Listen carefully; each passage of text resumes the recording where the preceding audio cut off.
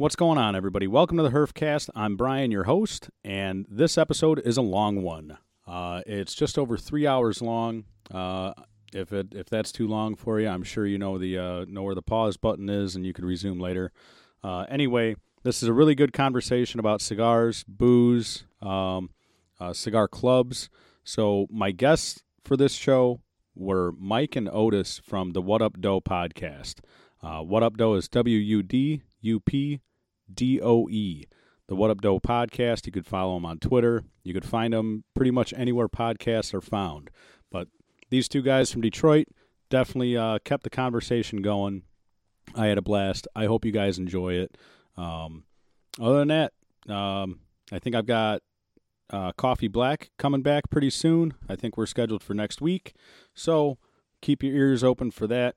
I'll keep everyone posted. So enjoy the show. Don't forget to check out StogieBird.com. StogieBird.com. He's got 5 packs. He's got samplers. He'll do special samplers if you send him messages. But most of all, he's got his Cigar of the Month Club. And the Cigar of the Month Club is fantastic. I've got the unboxing videos on YouTube. Check out my YouTube page, the Herfcast. I do the 8 cigars a month for $60. He's got the 5 cigars for $40 or 2 cigars for $20. Like I said, I just bumped mine up to 8 because I definitely think that they're worth it. And if you use the code HERFCAST, HERFCAST, HERFCAST is going to save you $5 on any order that you make. So check out StogieBird.com. So I found Mike and Otis through the Delvin Cox podcast. There's actually a really interesting series that he just did. He did the WudUpDoe podcast, their opinions on gun control and whatnot. Then he had the Bearded Idiots podcast, which you've heard those guys on my show before. Kind of a rebuttal episode on their opinions on gun control and whatnot. And then they did a third episode where all 5 of them worked together, or all 6 of them. So if gun control topics are of interest to you, and you want to hear both sides of the argument, have an open mind when you check it out. But check out the Delvin Cox experience with WudUpDoe, the Bearded Idiots, and all of them together. Don't forget to stop at my website, theherfcast.com. Visit the store. You can send me an email, brian@theherfcast.com. Do all that. That'd be awesome. Any suggestions, comments, hate mail, constructive criticism is always welcome. But yeah, there's shirts available. There's a link to my Patreon. If you want a shirt and you want to help me out on a regular basis, $7 a month will get you a shirt plus a monthly contest. So that's that. One of our guys in our cigar group, he owns a whiskey bar, and they were doing a release of a barrel-aged beer from a local brewery. So, Mike, are you familiar with Dragon Mead beer? Yeah. All right, so Eric at McGee's, they did a Scotch ale that's aged in the Eagle Rare barrel. Oh, yeah, I think I saw that somewhere. So that's what they did. So I stopped there right after work. It was pretty fucking dope. I don't blame you. I mean, I would fucking stop too. So. Yeah, it's pretty cool. Then we invited the sales rep to our cigar group. I guess we'll talk about that in the podcast as well. So, is that Blanton's? Oh boy, I found it at Myers. What? Yeah. Wow. So yeah, I'm living it up. Must be nice. It's the first time I found it, and it was just random turn down the liquor aisle with my wife and kid. And I looked, I seen it. It didn't have the box or the bag, which I was a little upset about, but whatever. I still had to fucking grab it. Right. My wife was like, why don't you wait until they have one with the box and the bag? I said, because I need to buy this now. Right. She's like, why? She's like, why? I was like, because I never fucking find this. Like I you know, Blanton's. Oh, fuck yeah. We can never find it here.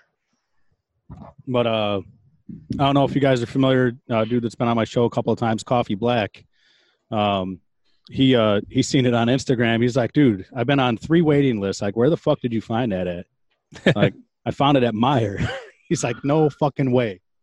So, yeah. So I tagged my wife in that. I was like, see, it's kind of a big deal when you find this. You got to buy it. Right. Yeah, I was listening to your episode, the race relations episode with him, actually just today. I'm familiar with him just from that. So what'd you think? I thought it was pretty cool, man. I thought he was pretty knowledgeable, gave a good, honest opinion of things. Yeah.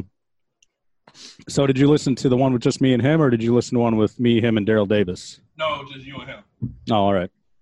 Yeah, there's one after that. There's one after that with Daryl Davis. Daryl Davis is who now? He's the dude. He's a musician, and he's the dude that got like over 200 people from the KKK to renounce their membership and hand over their robes. Oh wow! Cool. How the fuck did he do that? His bribery. His whole tagline is, "How can you hate me if you don't even know me?" Mm-hmm. Okay. So, but it's like if you look him up on Instagram and whatnot, like you just see this this big black dude, and he's got a ton of pictures of ex KKK members handing over their robes and their hoods. So, I'm gonna check it out. But where's he from? I believe he's in Maryland. Okay. So, Did he do something on TV? he had like a documentary on. It was on Netflix for a while. I honestly can't remember off the top of my head what it's called, but I remember something about a black guy going around trying to not hang out with the KKK, but like having conversations with him and shit. yeah. I wonder if it was him. Oh, most likely. But yeah, he's a pretty fascinating dude, man. I was glad I got to talk to him. We're actually setting up part 2 soon, so looking forward to that. But I mean, he toured with Chuck Berry. Oh, okay. Yeah, and he's played with all kinds of big names. So, Well, that's cool. All right. So, Mike, what are you lighting up there? I am smoking a Crown Heads Buckeye Land. Nice. I'm shocked you actually said the name. I had no choice because if I don't say it, no one's gonna know what I'm smoking. Why wouldn't you say the name? Well, Because we don't do Ohio stuff here in Detroit. So the Buckeyes are our mortal enemies. So no Buckeye talk shall happen within. I gotcha. but it sucks because the cigar is so fucking good, though. Yeah, that's it. I liked it. It wasn't my favorite out of the states, Really? but it's still up there, man. But I mean, the states are kind of hard to beat as it is. So, which one did you like out of that series of states? well, there's the Texas Rose, the Tennessee Waltz, the Buckeye, and the Paniola, which the Paniola changes every year. I would say probably the Tennessee Waltz would be my favorite. Okay. Which I mean, it's kind of weird because they're all the same blend, just different vitolas. So that's the Paniola is the only one that changes every year. But yeah, the Tennessee, Texas, and Ohio, I believe they're all the same blend of tobacco. But they're different sizes? Yeah. Really? As far as I know. Now, I could definitely be wrong because I've been wrong, I think once before at least. So I know you got the Tennessee Waltz. That's one of the orange and yellow. And orange or yellow.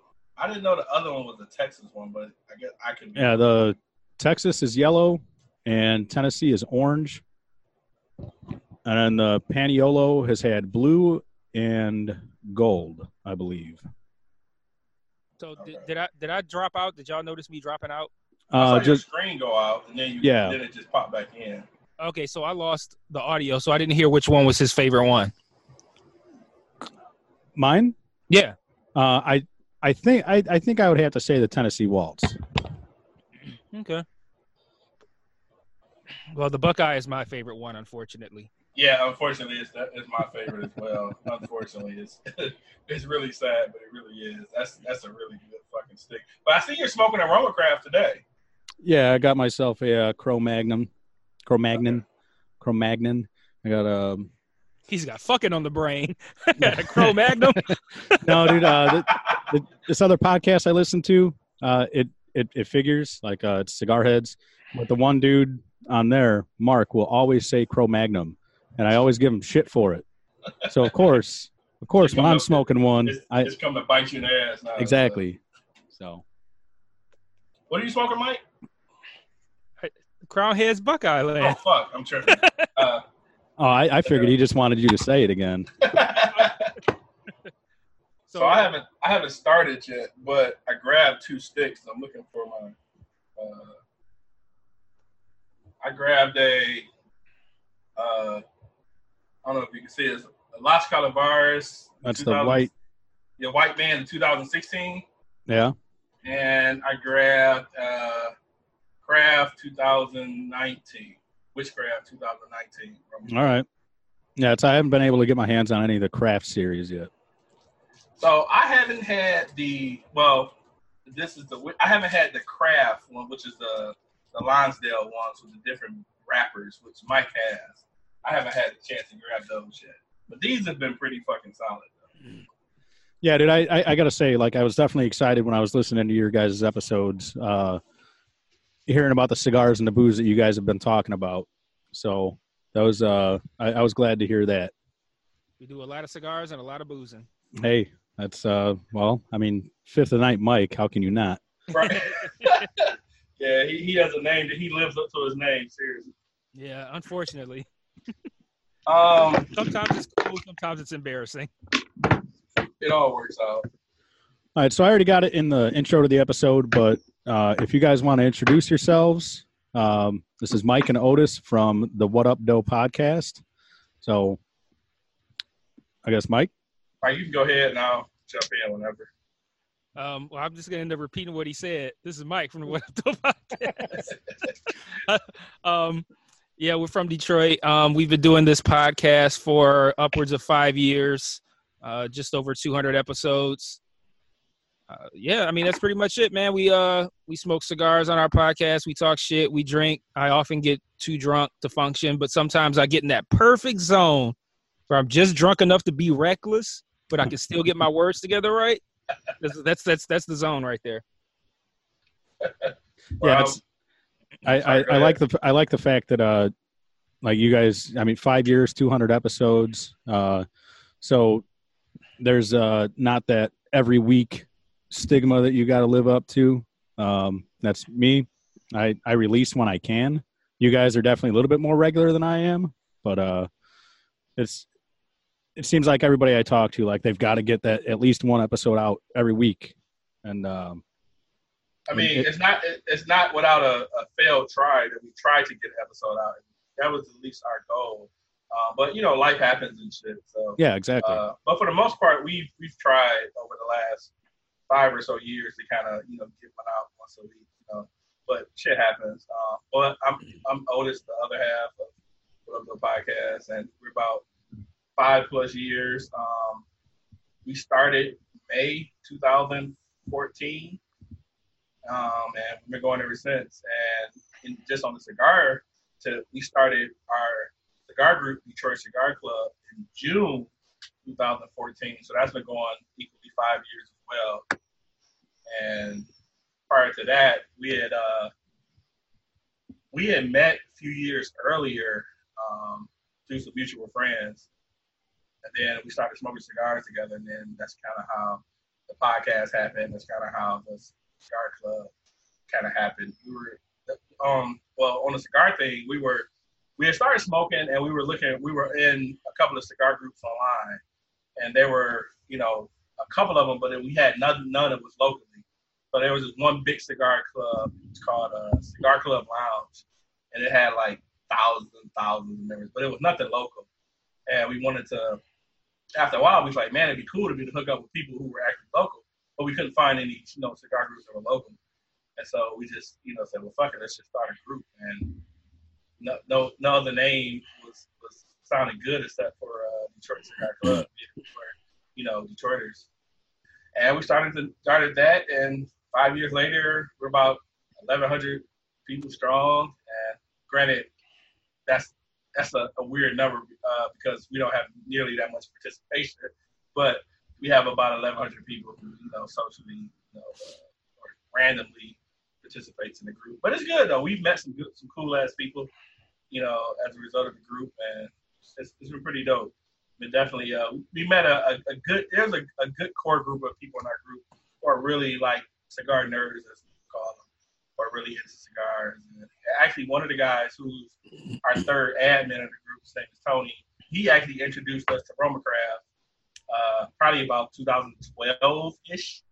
And other than that, I would have never known about Roma Craft. And I know I could probably speak for Mike too. Definitely one of our favorite cigar brands for sure. So. Yeah, not one of. It's definitely my favorite. So you guys started the podcast because of the cigars, or was that just kind of a side effect? It was a happy coincidence. We just kind of started doing both things at the same time. Like you said, we picked up the cigar habit together. There was a really popular cigar lounge in downtown Detroit that used to be super cool to frequent. Long story short, it lost its luster. The humidor got trashed, and then it decided it wanted to be a club. Then somebody got shot outside. Now it's closed. But typical Detroit shit. Yeah, typical Detroit shit. So, and then I have a habit of getting a little wordy and combative online sometimes, and I just thought, it might be a good idea to put these words to the microphone. So I got an idea to start a podcast. I asked Otis if he was down, and that's where it went from there. Mm-hmm. Right on.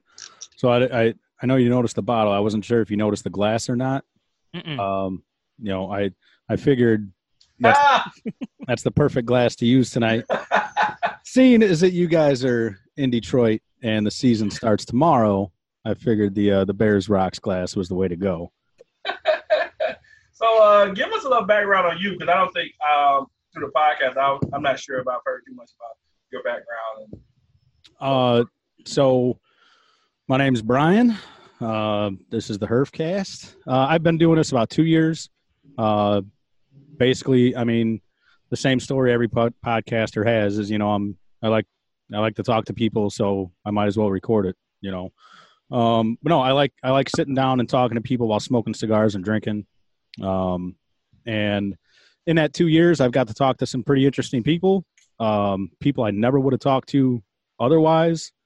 My show is pretty much all guest oriented. So like if I don't have a guest, I don't record. I tried doing a couple of solo things. I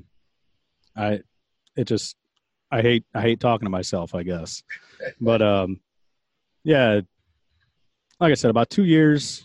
I don't know how many episodes I have. Probably somewhere around like 60 or 70. But yeah, I just like smoking cigars. Most of my episodes aren't fully cigar related because I just talk about whatever comes to mind. I like having new to cigar or never smoked a cigar before people on my show, because it makes me seem like I'm intelligent for a change. And it seems to always end up with, yeah, I could do this again. So like getting more people into the hobby. I guess not necessarily the hobby. I mean, I'm into the hobby. You guys are into the hobby. But I mean, if I could convince more people to come out and smoke a cigar with me every once in a while, then great. More the merrier. So. Well, I was really excited about doing a podcast because we haven't been able to really dedicate a full podcast to just cigars and drinks. Yeah. We do a lot of, whatever the topic is going on in America or what's going on with us and so forth. So we haven't had a real, and two, I think a lot of our audience isn't really cigar based. They don't give a really fuck about cigars, which is cool because we cover a lot of other shit.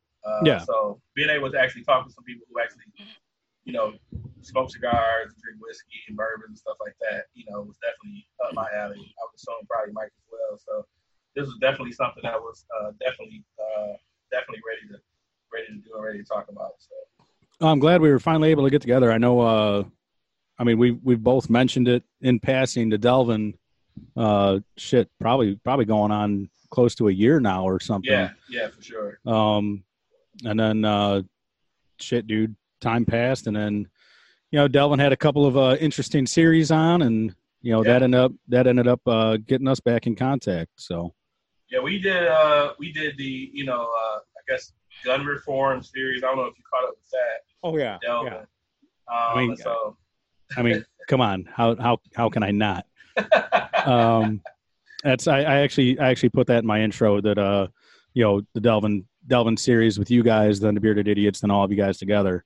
And you've done episodes with the Beard. I've seen you've done episodes with some of the guys separately from the Bearded Idiots. I'm losing their names. I did. I had Kelly and Curtis on. Kelly. I've had. You had Curtis and his wife on at the same time. Yeah, it was. You had Kelly with a separate episode. Yeah, I had Kelly and Keegan. And then not too long after that is when I did Kelly, Curtis, and Terry. So, okay.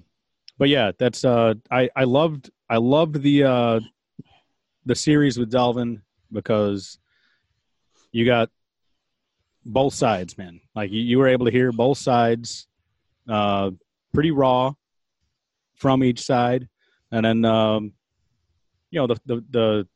the round table discussion with it. I mean, I love the fact that everyone's still talking to each other after that shit. Because too many times that discussion's had between some good old boys in Texas and a couple of guys in Detroit, it's not going to end well. Yeah, I was telling Mike before we recorded one of our episodes that this was before we did our last, the final part of that series.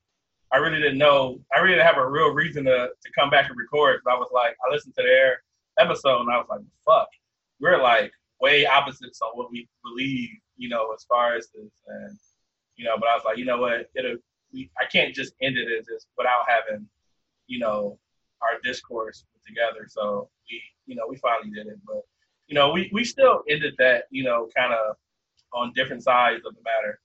But, we and Mike talked about it that, we should do some podcasts together with them that are totally not serious. Yeah. Some stuff because, we ended those laughing and joking and, had a good time with that. And I think that's probably best. Yeah. That the gun topic is, I think it's geared to both sides and for two totally different reasons. But, I think it'd be better content to be on, more lighthearted things like bourbons, liquors. Yeah, exactly. And they definitely know their bourbons and scotches. It's definitely their expertise there. Mike, what are you drinking? Tito's. Fancy. Yeah, I'd usually like to have like whiskey and bourbon with my cigars, but I've been getting out of hand with that. If I drink vodka, I drink a little bit less. So I was like, yeah, let me just get the vodka because, I'm tearing through the whiskey at an embarrassing rate. So I decided, I had a little bit left of this bottle that I said I wasn't going to drink. And I just said, fuck it, I'm just going to finish it. But I brought back a bottle from Cuba, and it was a Havana Club Maestro. And it's one that you probably get in Cuba and just other places, but it wasn't like the low-level one. But I've poured through so much of it, I was like, you know what? Fuck it. I'm going to save a little so I can add to an infinity bottle. But other than that, I poured a good pour today, and I got a few beers. And that's going to be my drink for the day. So that's something I should try out is the infinity bottle. I haven't done that yet, and hearing Kelly talk about it, and I don't know. It just never dawned on me to to do something like that. I've I've done it with barbecue sauce. I've done it with barbecue sauce. Really? Oh, yeah. I never thought about it with barbecue sauce. Yeah, man. Just different sauces. You come to the end of the bottle, you throw it into one, and see what you come up with. So, Brian, how long have you been smoking? I'm sorry, Mike, go ahead. I was going to say, did this whole concept originate with weed? Because I feel like that's what people do. Like, they save their roaches to make a fresh blunt when they have enough roaches. Yeah, they just say, you know what, let's try liquor. Yeah, let's try it with liquor. Let's try it with barbecue sauce. That is one of the worst things ever, man, smoking the fucking roach blunt. That's I haven't done that since, like, high school. And, yeah, man, that was usually hard times, and that's all we had. You know what? It's funny, though, because I really think it's just people just trying to – I don't know, but I went over my stepdad's house recently, probably about a month or two ago, and I took this picture. I got to find it, and I'll send it to you, Brian, when I get a chance. But he had an ashtray of like 20 or 30 fucking roaches that he just puts there, and then one day he just decides to unwrap them. And I could not believe he had so many in one setting. Like, you don't need to do this. He does well in life. He doesn't need to save them, but I think he just do it for habit. And he had a fucking ashtray full of them fuckers. I was just like, I don't see that seems like a lot of work. I don't even like regular weed. I just like pens and edibles and shit. That just seems like a lot of work. See, I don't know. It never really, I mean, shit, dude, I used to smoke all the time back in high school, but after a while, it's just like, fuck, man, why am I doing this? I don't even enjoy it. Like, no matter how much I smoke, I was always just, one hit wonder, extreme lightweight. And like, when I would get high, I was just a fucking statue. Like, I wouldn't be able to move. I revisited a couple years ago, and it wasn't as bad, but it's like, then I ended up going to the steel mill. So, that took, any desire anymore to, just not want to take the chance anymore. You got the test at the steel mill? Yeah. Oh, yeah. Yeah. Gotcha. So not worth it. I mean, it's too good of a job to. Oh yeah, absolutely. To screw up. But you mentioned recording with the Bearded Idiots. I want to do what Otis said and get together with them and do just like a regular non-political podcast, just having fun. But I also want to do a podcast with just Kelly. I just want me and Kelly just get fucked up and just start talking about stuff and just see what happens. I feel like it'd be awesome. Yeah, dude. I would sit in the background and just watch. I don't even want to intervene. I just want to just watch. You just saying, you guys, are you both Marvel fans, Mike? You and Kelly? Yeah, because somebody was saying that I tweeted that I wanted to do a podcast about my favorite scenes in the MCU, and the Bearded Idiots Twitter page tweeted me saying that I could do that with Kelly. And then Sean from Games We Don't Play said he would do it too. So might have to get that popping. But I want to do the thing with Kelly separately, like just getting fucked up and just talk. I want to do that separately and then have a separate one about the MCU. Yeah, but I mean, even something like that, like even if it's just a one-off, or if you guys decide to do it like a monthly thing or something like that. Yeah, something like that. Yeah, either way. I just know now that we've dipped our toe into the remote podcasting game, and then after listening to and seeing how much better this sounds, it just opens up so many avenues. Like, it opens up our ability to record if we want it more often or on different days at different times. It opens up the ability to have more guests on. It opens up the ability for us to be guests on more other people's shows. So yeah, I'm ready to see what all we can do with being able to do this remotely and have it sound good. Yeah. Yeah, like we're on like 200 and whatever, 3 or 4 or whatever, and we've done all but one in the same place. And so it was just the camaraderie of just being together, just recording, and getting feedback off each other. I just never thought that we would be able to work like that remotely, just technically wise, or just, I don't know the word I'm looking for, just running ideas off each other. But we did that one podcast, a couple weeks ago, and it was kind of flawless, man. And so it's more. Like we talked about on the other podcasts. It's always been convenient for me. It's always been at my house, and so Mike comes to my house and we record. He goes home, so he has to drive to and fro and so forth.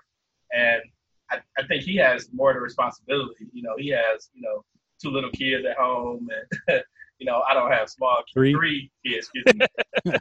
And so it's a lot of responsibility falls on him. And so being able to do this, opens up, for him a lot more time. And we got to work smarter, not harder. Especially working 9 to 5s, and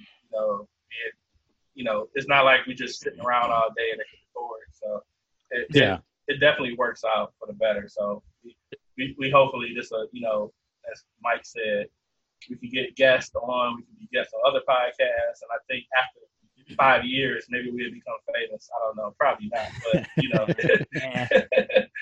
it's just fun, man. We never got into it with the thought of maybe we could be like some famous, podcast. Have y'all been hearing me good? Because I just realized I didn't have my mic on. It's been all right. It hasn't been perfect, but we can hear you. That's so stupid. I'm so buzzed. It's the volume was fine, but it sounded a little choppy. But I didn't know if that was my internet or not. Bruh. So it sound okay now? Yeah. I just realized I didn't put my fucking mic on. No, that's all right. Only because my cigar almost hit it, and I was like, "Oh, let me know the cigar hit." So I'm like, "Oh shit, that's my mic sitting there." Yeah, dude. I had Sam Lucia on my show. From the Lucia Cigars? Yeah.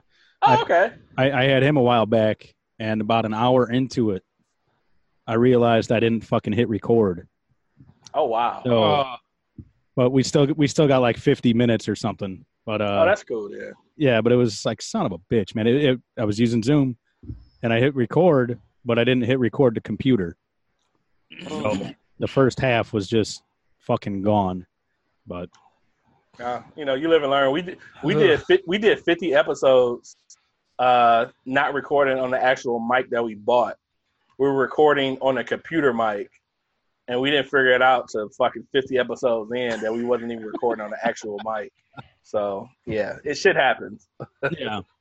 We just learn everything slow as shit. Like, who does 50 episodes and not knowing that they're using a mic? And 204 episodes, which, I'm going to be honest, when I listened to it in comparison to the remote one, they sounded shitty. I'm like, we did 204 shitty sounding episodes. Like, and the thing is, I don't, Mike said they sound shitty. I don't think they sounded shitty, but I think they sound shitty by comparison. It just, even then, I didn't totally think that, but I just thought that it sounded better as us being remotely. I think together we had, the ambiance of the sound of the garage and the echo and all that crazy stuff. And we're not even using the same mic, so it's not like, we coordinated that well. But I bought one of the clip-ons just to try it. Mike has the microphone that we used for our first 50 episodes. Quote unquote used. Yeah, quote unquote used. We had it there. It was a paperweight. So it's been a weird learning experience. And now in this day and age for 2019, there's so many podcasts out. And when we first started, it wasn't really that many podcasts. So we've seen so many podcasts come in and some go, but mostly come. We've seen tons of them. Everybody has a podcast, and so we kind of still look. For me, I still look for like organic homegrown podcasts. Like, I don't listen to a lot of famous podcasts. I like the guys like us that records in their crib and got regular 9 to 5s and kind of do what we do. So like Delvin and Baylor and games we don't play and stuff like that. So yeah, I gotta hand it to Delvin. I love his show. I love the shit that he talks about and the shit he gets people to talk about. I love it. And he does a podcast by himself, which you talked about earlier as far as not being able to record on your own. I can never record on my own. Like, I don't have that gift. I would never be just to sit here and just start recording randomly. Like, it would not work out at all. Yeah. Like it went out. So I give Baylor props for that because that's definitely something I would never be able to do. Yeah, but that's like you were talking about remote earlier, like recording remotely, like that's my whole thing, man. Like it's pretty rare now that if I get somebody in the studio with me, because like my schedule is I work swing shift, and it's hard to schedule shit as it is, but then trying to convince somebody to fucking come over to my house to that's part of the problem why we never really had, like, the guests we've had has been our friends. Yeah. Which kind of just come over anyway. So it's not like an extra thing for them to come by to record. So they end up, just popping up and it's like, oh, it's not like, hey, come over and be a guest. It's just like, oh, you over here smoking anyway. Just stick around and just, comment on shit. We have had a few people come by, like, who do we have? We had, it's a local guy who kind of does, like, I want to say producing and of like local rap artists. His name is Pat 313, and that was probably our, huh? Oh, you said and Foul Mouth. And Foul Mouth. And I think they were the only in-person white guests we've had. And that was I think so. And who else? Yeah, no. Who else would it be? Yeah, that was the first time I seen people do dabs in person.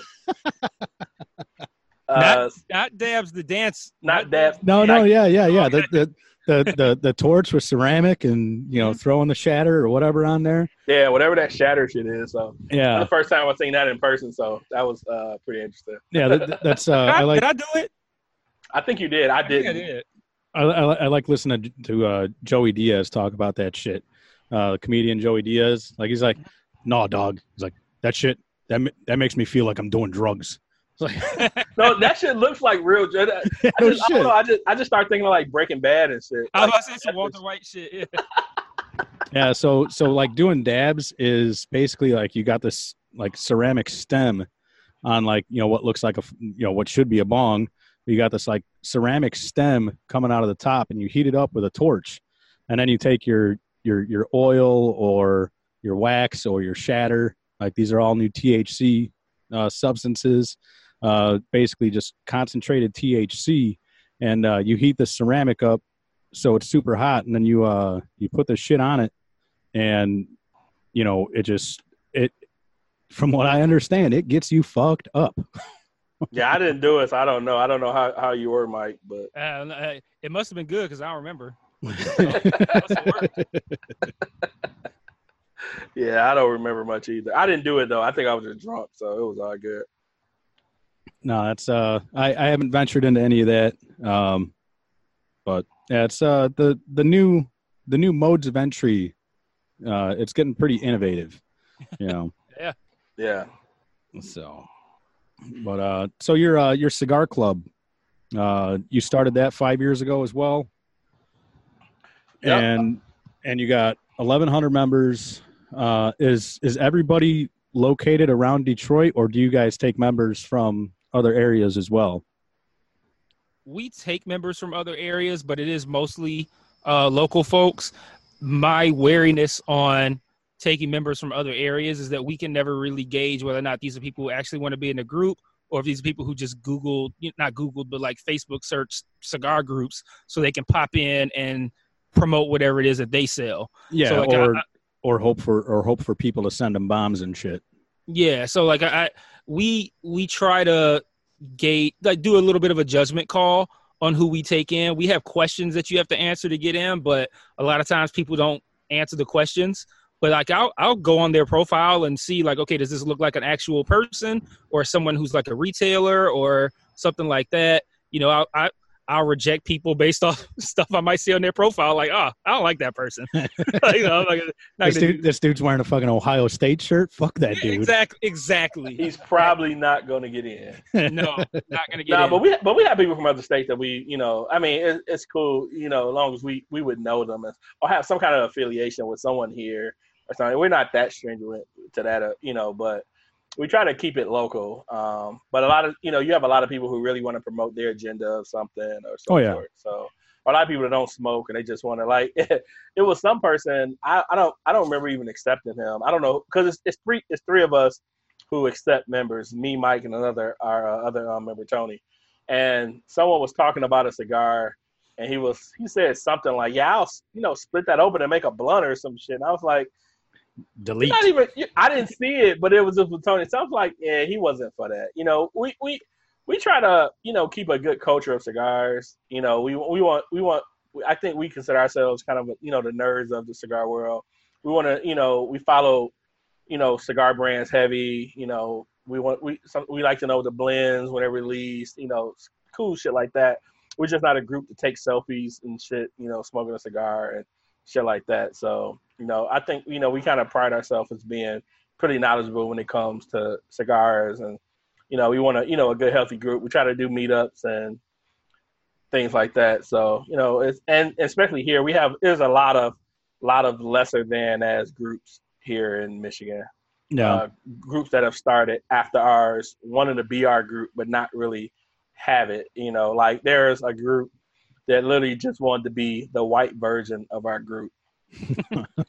And it's just like, come on. It sounds dude. funny. It sounds funny, but it's true. Like I know it is. Like I'm definitely not doubting, and I could even see the headline, just like White Detroit Cigar Club. Like, they labeled themselves as the I forget what Michigan. What is the fuck is the group? Cigar Smokers of Michigan. Cigar Smokers of Michigan. And so what? And for the record, just to preface this, we're not an all black group. Yeah. So that's not our group at all. But when you have a Detroit cigar group, you're gonna get mostly black folks. Yeah. But it's that we was never like the Black Panther of cigar groups. That was never like our mission to be that. But that's just the makeup of Detroit is 80-90% black. So just how it is. Right. Right. But a guy was in the group. I think he may have posted once, and then like 6 months later, he was like, "Hey, I'm starting a group. It's called this," and I'm like, "Oh, okay." And I think his reason, he's never deleted the post. So I remember that he was saying something like, "You guys don't address the issues of new cigar smokers or something like that." And I was like, that's bullshit. But I think he just wanted. I really just think he wanted just a white version of the group. But everybody that we've talked to, from other groups to just people, and they always come back saying that our group is the better group, and it's not because our group. It's because we've made a group, but it just is, Yeah. If we were the lesser than group, I would just say, yeah, we're lacking. We need to improve on some shit, but we're not. So I'm in a handful of groups, and and you're welcome to get in our group, by the way. So you have an honorary pass. I'll definitely look it up when we're done. Yeah, and also I was going to say too, if any of your listeners want to get in, they can get in too. Like, I mean, I'd say like when you get to the question answer part, just say like, "Hey, I listen to the Herfcast," so that way we can know. But I mean, yeah, like any of your listeners can get in too. And all we do is just, we post we post what we're smoking. We might post some news stories about some new shit that's coming out, and just have conversations and post pictures of our cigars. And if people have questions, we answer questions. We put people on new shit. Like it's a good fellowship, and we've met some great people through it. Yeah, that's what I was going to say. Like I'm in a handful of groups, and I'm kind of selective. Like I don't have the time to keep up with a bunch of fucking groups, and I don't like posting the same fucking thing and in 5 different groups, trying to be creative and figuring out 5 different captions to the same photo, Right. But the reason I asked about like the locality of it, like I'm in a group, MHC, the Minnesota Herf Connection, and like those guys, there's people all over the country in there, but I swear it was an article on that group before, or someone did a podcast about them. I don't know if it was the Bovita. Was it How About That Cigar? It was one of them, but I believe they were I think it was Bovita, the Bovita packs. They do a podcast, and I think they did a podcast about them. Really? Yeah, I had to look it up, but I'm pretty certain it was that group. It was the Minnesota group. Yeah, if you find it, let me know. Yeah. Like those dudes, like I met some of them at Ristafari a couple of years ago by me, because JSK, Jessim Krall, like he's local to my area, and he does his Ristafari, his yearly fucking amazing event. Like this dude throws an event like no other. But like where is it held at? Northwest Indiana. Okay. So it's about if you guys are in Detroit proper, it's about 4.5 hours. Oh, okay. So that's not bad at all. But so like I met a group of these guys there, and Minnesota Herf Connection, this and that Facebook group. Well, a buddy of mine added me to the group. I was like, well, I'm not in Minnesota. Like, God, it doesn't matter, But what I'm getting at with that, like these few groups that I'm in, like it's hard to find a shitty cigar group. I have seen a couple, and but like the few groups that I remain in, like it's like, I mean, especially like MHC, like their whole thing is like true cigar culture, and they definitely live up to it. Like, I don't know how many members there are, but there's a bunch. But it's, especially the local guys, they get together every Friday, But I just sent you a link. That was the podcast. Was it? That was about their episode, their cigar group. I don't know what year this was released. It doesn't show the date, but yeah, I remember listening to them. Because I remember listening to them, I was like, damn, we have about the same amount of members they do. But they had the same organic approach of what we did, so it was kind of cool just to see another group that was, kind of doing the same thing we're doing. When did they do their meetups? That one meetup you went to. It'll be March. March. Okay. This year, if you give me a minute, I can find it. But it's I want to say the weekend of March 9th. Oh, okay. But yeah, if they do I'll get back to you about that. That's like a 4-hour drive in March. I would definitely wouldn't mind go trying to check it out. Yeah, dude, I'll definitely send you some info. But yeah, Riste, he fucking does it up, dude. A whole lot of food, booze. His giveaways are just top notch, and everybody that comes, like he's got people all over the states coming, and like everybody that comes, like it is that cigar culture, the cigar culture that everybody talks about and loves, and just the best people for it, they all come out. So that's what's up. I might have to join that group. I think we would love to be able to do something where we would have other people from different states and shit like that come to.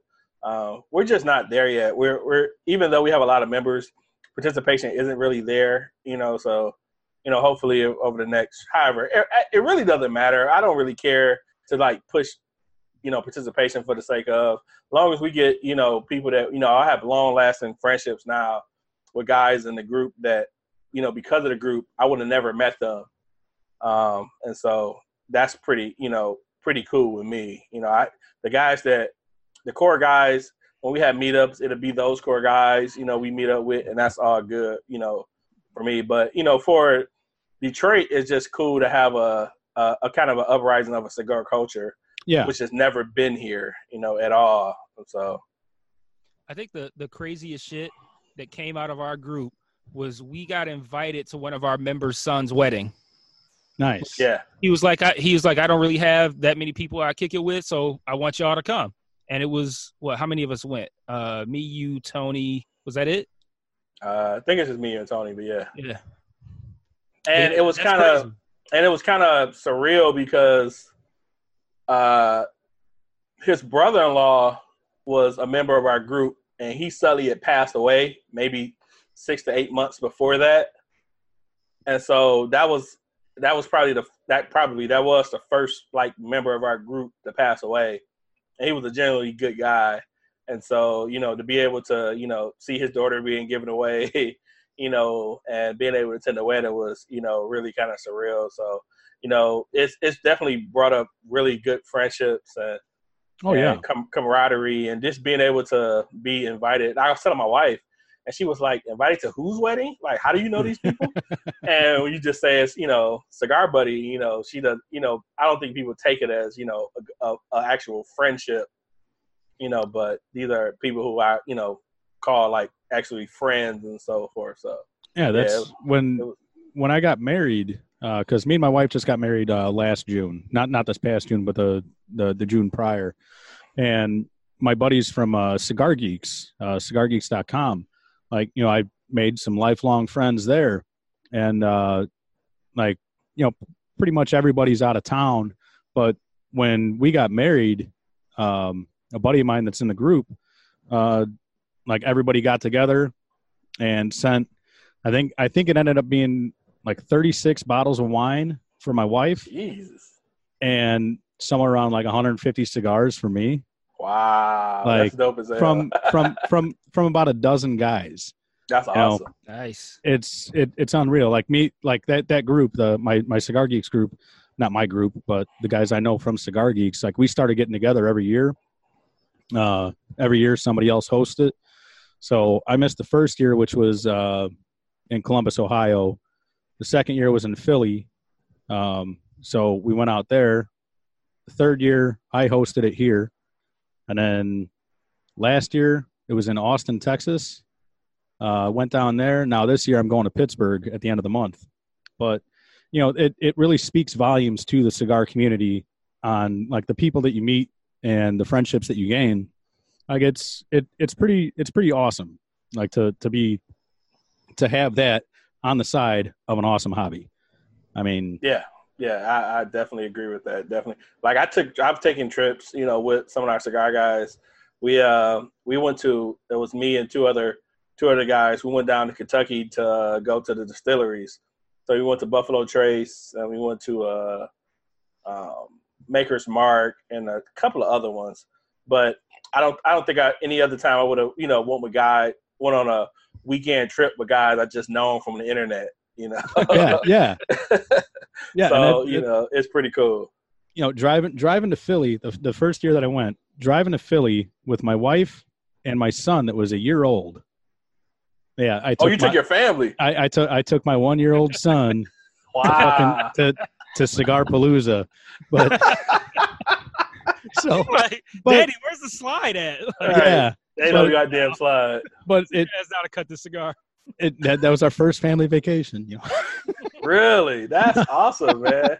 So your wife is pretty supportive about your cigar hobby. Yeah, dude. If it wasn't for I mean, shit, dude. Like the shit you see behind me, everything I'm doing now. Like, I mean, she's great about it. She doesn't smoke or anything. But like she lets me have my hobby, and she doesn't like restrict it at all.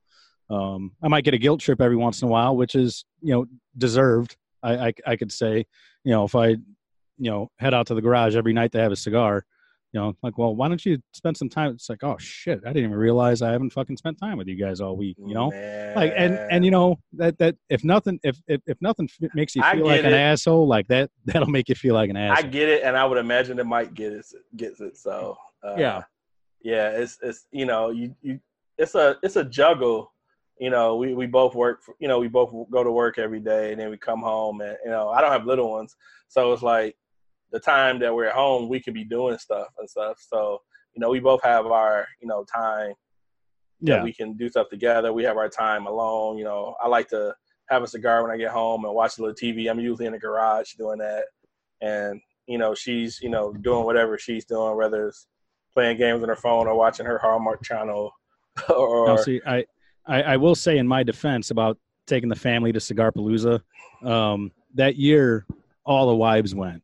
So us taking our son was great for my wife, because like what I was getting at is like, yeah, traveling across the country to meet a bunch of guys for the first time, like in person, you know, like we do video chats and shit like that. Like my wife goes with my son to meet these people I've never met in person before. And it worked out really great because my son was a real icebreaker for my wife. Like all the wives, you know, most of the guys and wives are older than us. All their kids are grown and shit. So having a little baby running around the house was perfect to include my wife and the other wives to get along and start conversations. That's dope. So it kind of worked out probably better than you just leaving your wife and kid at home for a weekend. Yeah, because I mean that's so. Like I said, the following year I had it here, so they were involved in that.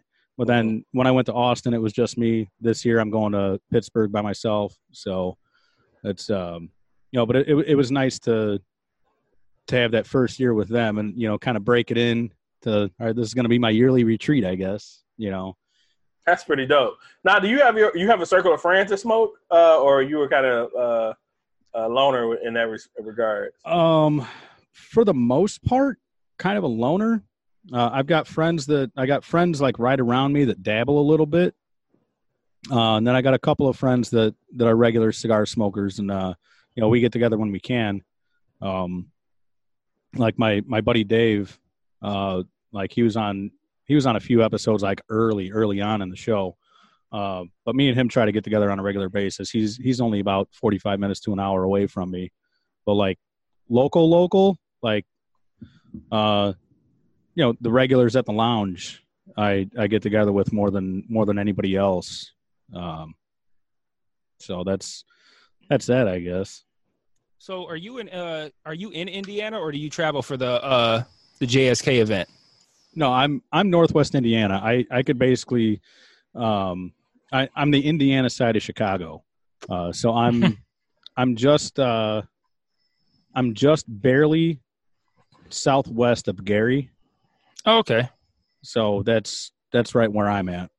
I'm sorry, Okay, my wife is being a creep outside because I got the window open. I saw the Bears glass and the Cubs thing back there, so I assumed you were from Chicago. No, that's like I said, Indiana side of Chicago. So you're not like a Pacers fan? Oh no, Patriots. No, it said Pacers. Oh, Not Patriots. No, Pacers. man, that's Pacers. I mean, Indy's 3 hours away, so it's I don't know. Chicago's always been there. Both my parents grew up in Chicago, so. Oh, okay. How far is Chicago from you? Let's see. I could be in South Chicago in about 15 minutes. Oh, so it's relatively close then. Yeah, I could be downtown, depending on traffic, anywhere between a half hour and an hour. Oh, okay. So. Okay, that's not bad. That makes more sense now that you say it. Yeah, I was like, why aren't you a Colts fan? But I mean, if you live that close to Chicago. No. No. Right, so he's almost offended. What the fuck you mean? Yeah. The Colts. Why are you so offended? What's wrong with the Colts? Nope. If I was from Indiana, I'd probably be a Colts fan. I mean, I definitely would be, but I don't know. Like, if I live in that close proximity to somewhere else, maybe not. But the Colts. I mean, Peyton Manning. I mean, yeah. I think it's just different. I think the proximity makes the difference in everything. Like, we're spoiled to be in a city where we have our teams in our city. Yeah. Even if it wasn't like locally, like the Pistons were 45 minutes from Detroit for the longest, and now they're actually in Detroit. The Lions were about equally away for the longest, and now they're in Detroit. The Tigers has always been in Detroit, and the Red Wings, I believe, has always been in Detroit. So. Mm-hmm. I think it's a lot different for us. Just proximity has always been a lot closer. So I guess I could see that. When I was a kid, it was mainly baseball and hockey. So Indiana doesn't have Indianapolis or Indiana period doesn't have hockey or baseball. So I mean, grew up a Cubs fan. I highly doubt that'll ever change. Blackhawks fan. So I mean. Bears and Bulls just kind of come naturally after that. I never really got into the basketball too much. I don't know, like the past few years, I kind of realized like you have this side of people that can watch baseball on TV, but not basketball, and you got this side of people that can watch basketball on TV but not baseball. Like they find one or the other extremely fucking boring to watch. And the other one they just love. Now, I'll tell you what, like I love going to Bulls games. Like going to the games is fucking phenomenal. I just can't watch it on TV. And football is kind of the other way. Football, I love watching it on TV, but going to the games is kind of a fucking drag, man. Yeah, it is. Like you got 30, 40 seconds in between every single play. With nothing to distract your mind away from the huddle, Yeah. So, how old are you, if you don't mind me asking? I'm 38. Okay, perfect. So, the reason I asked was because I'm not, if in the hierarchy of the sports that I watch, hockey's probably last, even though I really enjoy watching hockey games. It's just it's just if all four were on at the same time, that'd be my last choice. But I will say one of the I was going to say one of the greatest, but it might be the greatest playoff series locally that I've watched was a playoff series against the Blackhawks in, I want to say 97-ish, somewhere in there, the late 90s, a series against the Blackhawks where every game was either scoreless or tied at like 1. And they all, like, I feel like 2 or 3 of the games went to overtime. And it was a crazy, crazy series. It was so cool. Was it against Pittsburgh? No, it's just the Blackhawks. No. Was it Blackhawks against Pittsburgh? No, it's the Blackhawks against the Red Wings. I'm sorry. Oh, okay. Yeah, that's why I brought it up. It was a Red Wings Blackhawks series. Back in the late 90s. Man, I used to love watching Red Wings Blackhawks games back then. So it's still fuck the Blackhawks, but I mean, like, you know, it was a good series. Hey, I get it, man. That's it doesn't really matter that much anymore, but fuck the Red Wings, dude. Like we're not in the same conference anymore, so it doesn't mean as much. For us it's always, at least, and I probably speak for Mike too. For me, it's always been fuck any team that wasn't in Michigan. So I didn't go to for college wise. I didn't go to State. I didn't go to U of M. I didn't go to any major college actually. So I don't really have a strong leaning towards, the Wolverines or the Spartans. I just had friends that went to both schools. And I will say I had better parties at U of M than I went to at State. But other than that, I don't really have any strong alliance other than any sports team playing anybody outside of Michigan, So no, man, that's for baseball, fuck St. Louis, fuck Milwaukee. I don't give a shit about the Sox because, again, they don't matter. We're not even in the same league.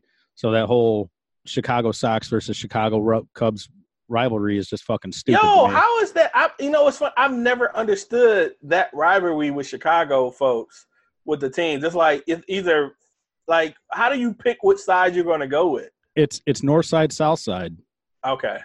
So and me being in Indiana, I'm the far south side. Yeah, but okay. always been a Cubs fan, even though Cubs are north side. But no, it's like you got asshole fans on both sides. Like I'll say that up front. Like you got some dickhead Cubs fans, and you got some asshole Sox fans. But to me, like that's all pointless because the only time we're ever going to meet when it means anything is if we meet in the World Series. That's going to be the only time that it truly matters. But hockey, it's definitely fuck Detroit, fuck St. Louis. Pretty much fuck St. Louis all the way around with me.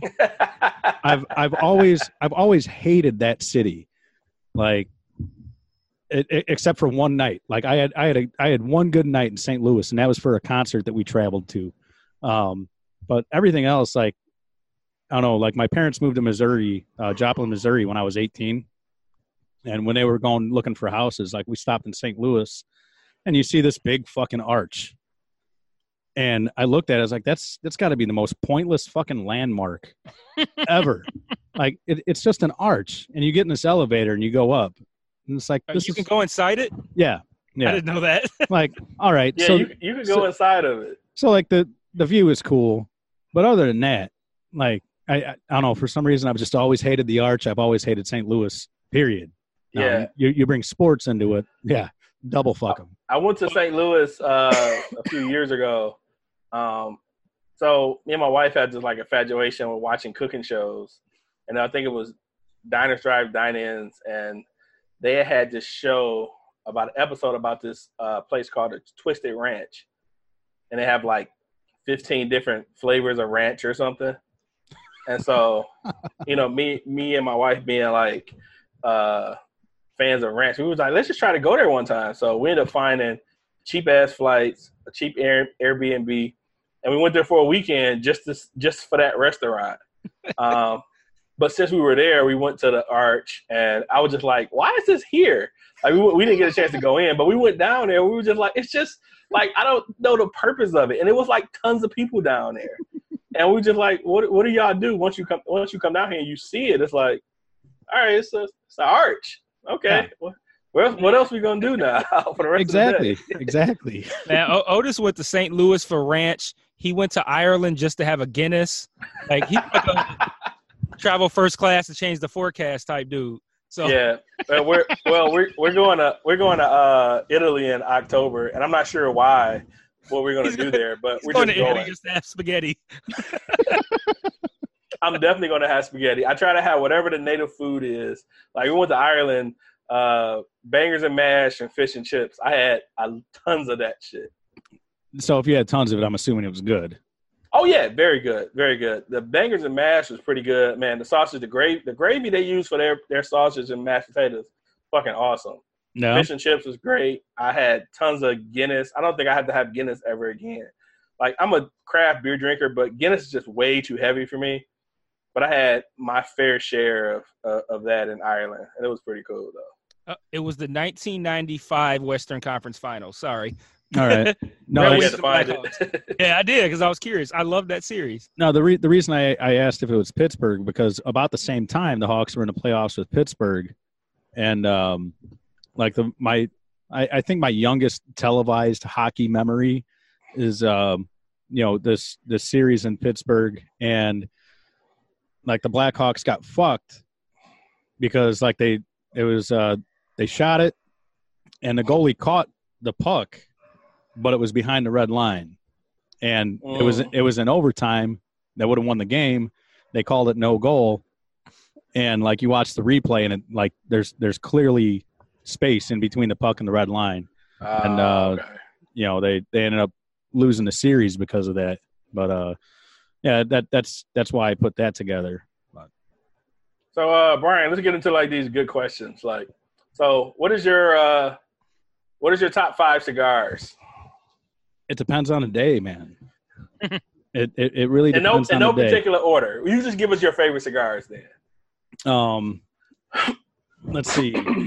Off the top of my head, the favorite cigar that I've ever smoked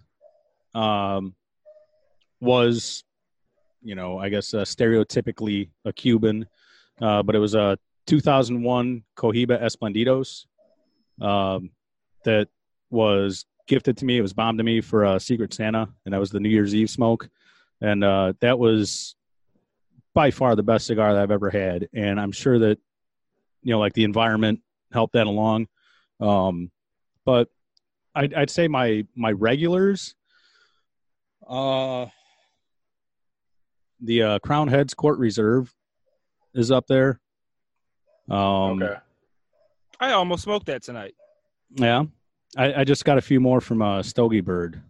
I sent Sam some money and he sent me some cigars, and I told him to surprise me and told him I needed more Crown Heads and more Roma. And so it was heavy on that, and there were some Court Reserves in there. Actually, as a matter of fact. Hey, I still got my box over in the corner over there too. I was just about to point to I got it sitting here so I could put it on the wall. But okay. I'd say the Cro-Magnon Mode 5 is up there. The Jassum Kral Zlatno Sans is up there, and they're not in regular production anymore, which sucks. He's supposed to be bringing them back, as far as I know. It always sucks when stuff go out of production. I hate limited edition shit. God, I hate it. So that's 3, right?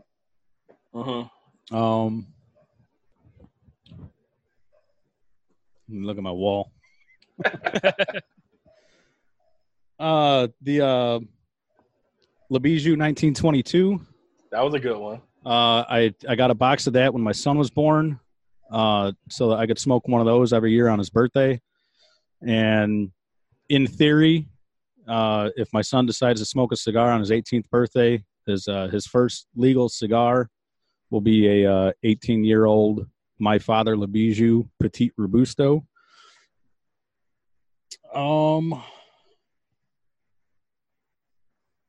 That's a good list so far, though. Man,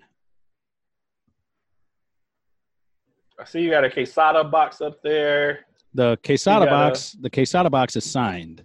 Oh, word. Okay. I bought that box for the signature, and it just so happened because it's from 2012. Okay. I got it last year from a buddy of mine on Cigar Geeks, and I bought the box for the signature. I like Quesada cigars anyway, but I bought the box so I could put it on the wall, and it just so happened that the cigars were really good. So, bonus. Are you a fan of their Oktoberfest cigars? I've actually got I want to say 2016 Oktoberfest waiting for me. Mm-hmm. I think the 17 was the blue band that came in like the little like house looking box. That was good. Can't remember if I had one last year or not. But anyway, so your cigar favorites kind of branch out. Okay. Yeah, I guess. How did you come about Romacraft? Just here and there. Okay. I'd say I'll throw the La Imperiosa in as number 5. Okay, that's fair. So I mean, all those not in that order, but I mean you can't really go wrong with La Imperiosa. True, very true. How many cigars do you have? Do you have a nice humidor somewhere with a fuck ton of stuff in it, or? So I got a WudUpDoe. Okay. I'm debating on getting one of those. I just haven't tried to pull the trigger. It's nice, dude. Temperature regulation and I mean shit. I got the WudUpDoe, and I think it's a 36 bottle. So it's about 3.5, 4 foot tall. And I have 3 of the giant Bovita packs in there. 365% Bovita packs in there, and that keeps it right where I want it. And temperature is always at 66 degrees. So that's 66, 65 is like right where I want my cigars. 70's fine, but I prefer everything aging at that temperature. So I've got that. I got a few desktops that I don't really use anymore. And then I've got a big ass like Ziploc Tupperware with the foam seal on it with the clamps to keep it shut. Yeah. So that's what I have. Yeah, that's pretty much like box storage. And then everything else goes in the WudUpDoe. And then if I get anything that might be from a questionable source or from somebody I don't know, that's when I use the desktops as kind of a quarantine to make sure that there's no bugs or anything in there before I put them in with general population. Yeah, that's fair. I mean, yeah, you just don't know. I like that. Before I put them in with Gen Pop. Yeah, dude. I mean, it's got to be that way, man. Like I had a beetle scare once, and it was in a smaller Tupperware that I had, and it sucked, man. Like I found like this little beetle inside. It was in at the time I didn't have Bovitas in there. I had the gel, and I see this little bug in the gel. I was, what the fuck is that? So I look at it, get the magnifying glass out and everything. Like I'm looking at it. I searched like tobacco beetle, like motherfucker, and looked around. I seen a couple cigars with holes in them.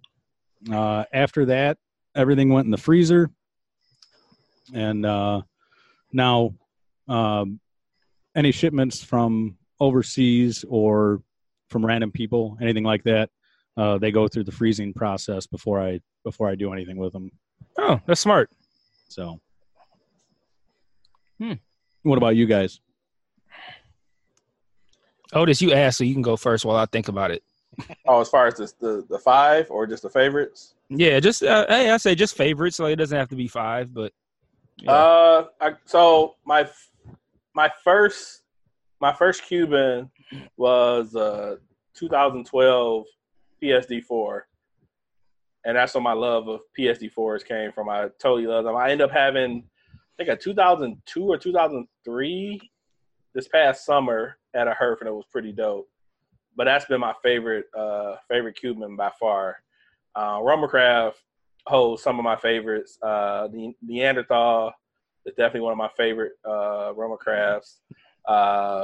The Whiskey Rebellion is probably my other favorite. I mean, although I like the whole line in general, but Neanderthal and the Whiskey Rebellion is definitely my two favorites out of that series. The Hoya and Tanyo 1970 is one of my favorites. All right. Shit.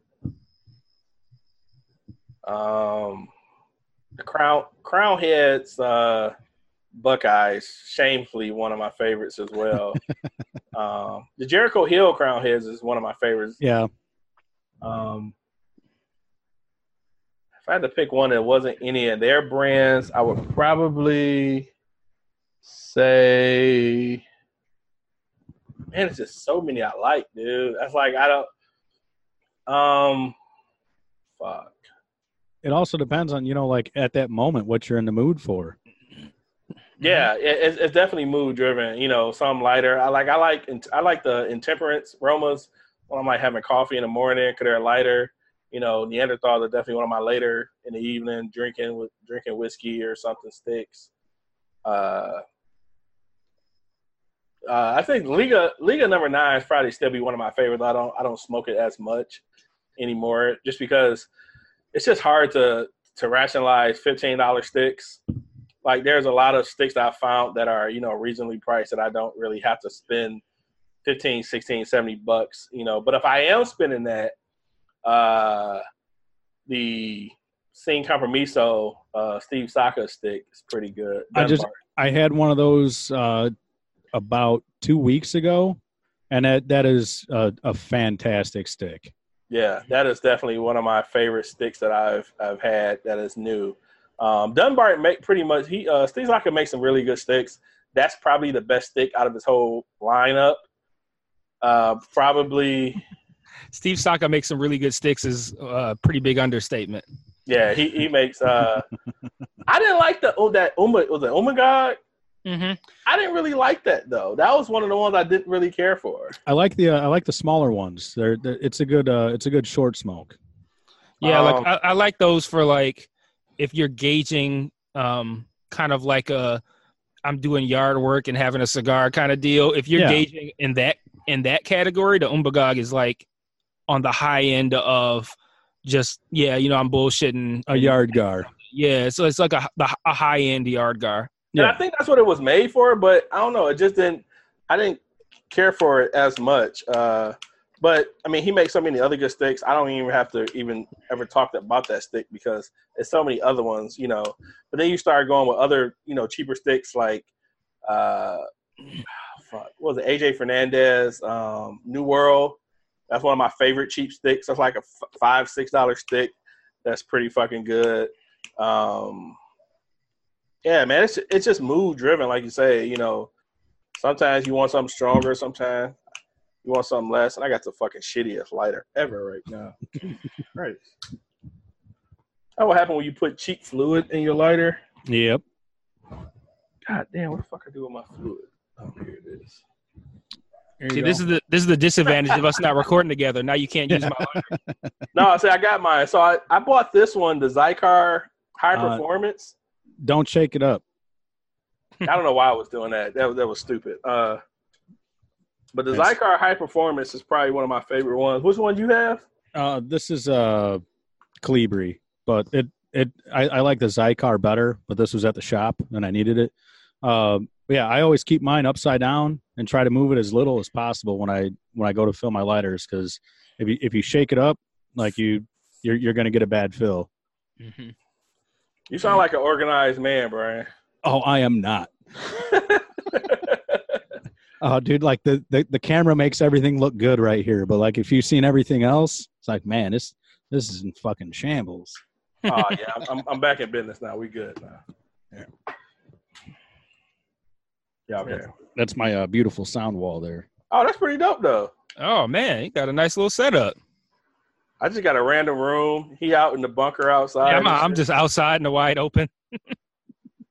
But the mic works good, so. Yeah.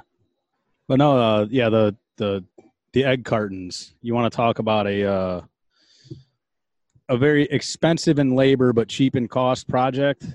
Like that's every one of those egg cartons is zip tied onto a fucking canvas. Oh wow, okay. Yeah, and I got 2 of them. What are you about to light up now? I got this Espinosa Murcielago. I've seen that before. Yeah, it's a good smoke. I think it'll follow up the Cro-Magnon nice. Which it's hard to find good cigars that are going to follow up most Romas in general, let alone a Cro-Magnon. Have you had any of the H-Town Neanderthal? I did have an H-Town Lancero. How'd you like it? It was good. So I have the weird opinion that I feel like that's not. I don't think Neanderthal is great in that format. Like I really love the Neanderthal. I bought a box of the Lanceros, but it doesn't smoke as well as like the HN size is to me the best size of the Neanderthal. See, I think the H-Town is the only Neanderthal that I've had. Really? Yeah. Well, this sounds like a good segue for me to list my cigars.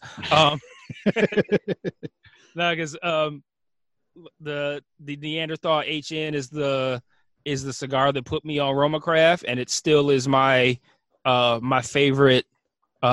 I'd say readily available cigar that I can get. Not as readily available as most things, but yeah, it's probably my number one semi readily available cigar. The Sin Compromiso and the Sobre Mesa are my 2 favorites from Dunbarton. Excuse me. I didn't like the new Sobre Mesa as much, the Brulee, but yeah, in general, the Sobre Mesa is one of my favorites. Let's see. Otis mentioned something else that triggered a memory of something that I like too. I really like. Well, I like the La Imperiosa. I don't know if I'd put that in my top 5, but I do really like that one. I do really like this the Buckeye Land. My next cigar that I'm gonna smoke is not a regular production, but is one I really enjoy, which is the Red Meat Lovers combination that Saka did with Smoke Inn. That's a great fucking cigar, man. Whew, that's good. What else? Talking about lesser expensive cigars. The Cloud Hopper is probably my favorite. Man, oh yeah. Man, I'm glad you mentioned that. That is definitely one of my favorites. I don't know how it didn't mention any warp cigars, but it's not my turn, so I'm gonna be quiet. Yeah, I thought of it when you mentioned like bargain cigars. Which one is that? Absurd? That's the Absurd. I can't remember his name right now, but the dude from Warped. Mm-hmm. It's his drop club, and you gotta be on his fucking list, and you'll get a random email. There's no specified time or anything. It's this was the second one, but really, yeah, he did. I think it was Dragon's Wish was his first one, which I did get my hands on a couple of those. I traded a couple of the Absurds for the Dragon's Wish, and the Dragon's Wish was fucking phenomenal. Is there any cigars in the Warp series that you would compare the Dragon's Wish to? Not off the top of my head, no. What's so great about it? It just had a different spice to it that I wasn't used to. Like it was almost like a capsaicin spice instead of like a normal black pepper spice. Mm-hmm. So like a hot pepper type spice, and shit. But not sticks now and shit. Yeah, but not like overpowering. But it was just a different flavor that you don't normally find. That just kind of like hit something in the brain, and it was just like, yes, this is it right here. Which that'll remind me, like another one of my favorites is the Scotch Bonnet from Viaje. I was just as soon as you said spice and shit, it just reminded me of Viaje. God damn, Viaje makes some good fucking sticks. Dude, the whole pepper series is good, but the Scotch bonnet, is perfect. I was going to ask you about that because like the Scotch bonnet was probably my least favorite one. Smoking it. Yeah, well, I haven't smoked it since. I bought I think I bought 10 of them. I was going to buy a box, but at the time it came out at the same time as maybe like 2 or 3 other things I wanted to get. So I just got like 5 or 10 of each thing. And I didn't like it right away because I'm like, and I can't say I didn't like it right away because that makes it sound like my opinion has changed. I haven't had it since, but they're sitting there chilling. And I'm interested in revisiting it because the pepper series is amazing. And my favorite one is the Carolina Reaper. So that was one I was going to mention too. When you mentioned that one. You don't have any, do you? I have one. Damn. Like I need to find more because what I want to do, I grow Carolina Reapers and I make Carolina Reaper pickles. But I grow Carolina Reapers and I feel that it's only right that if I'm growing my own Carolina Reapers, I have to experience eating just a Carolina Reaper because I'm a dumb white guy. So, but I would have done it.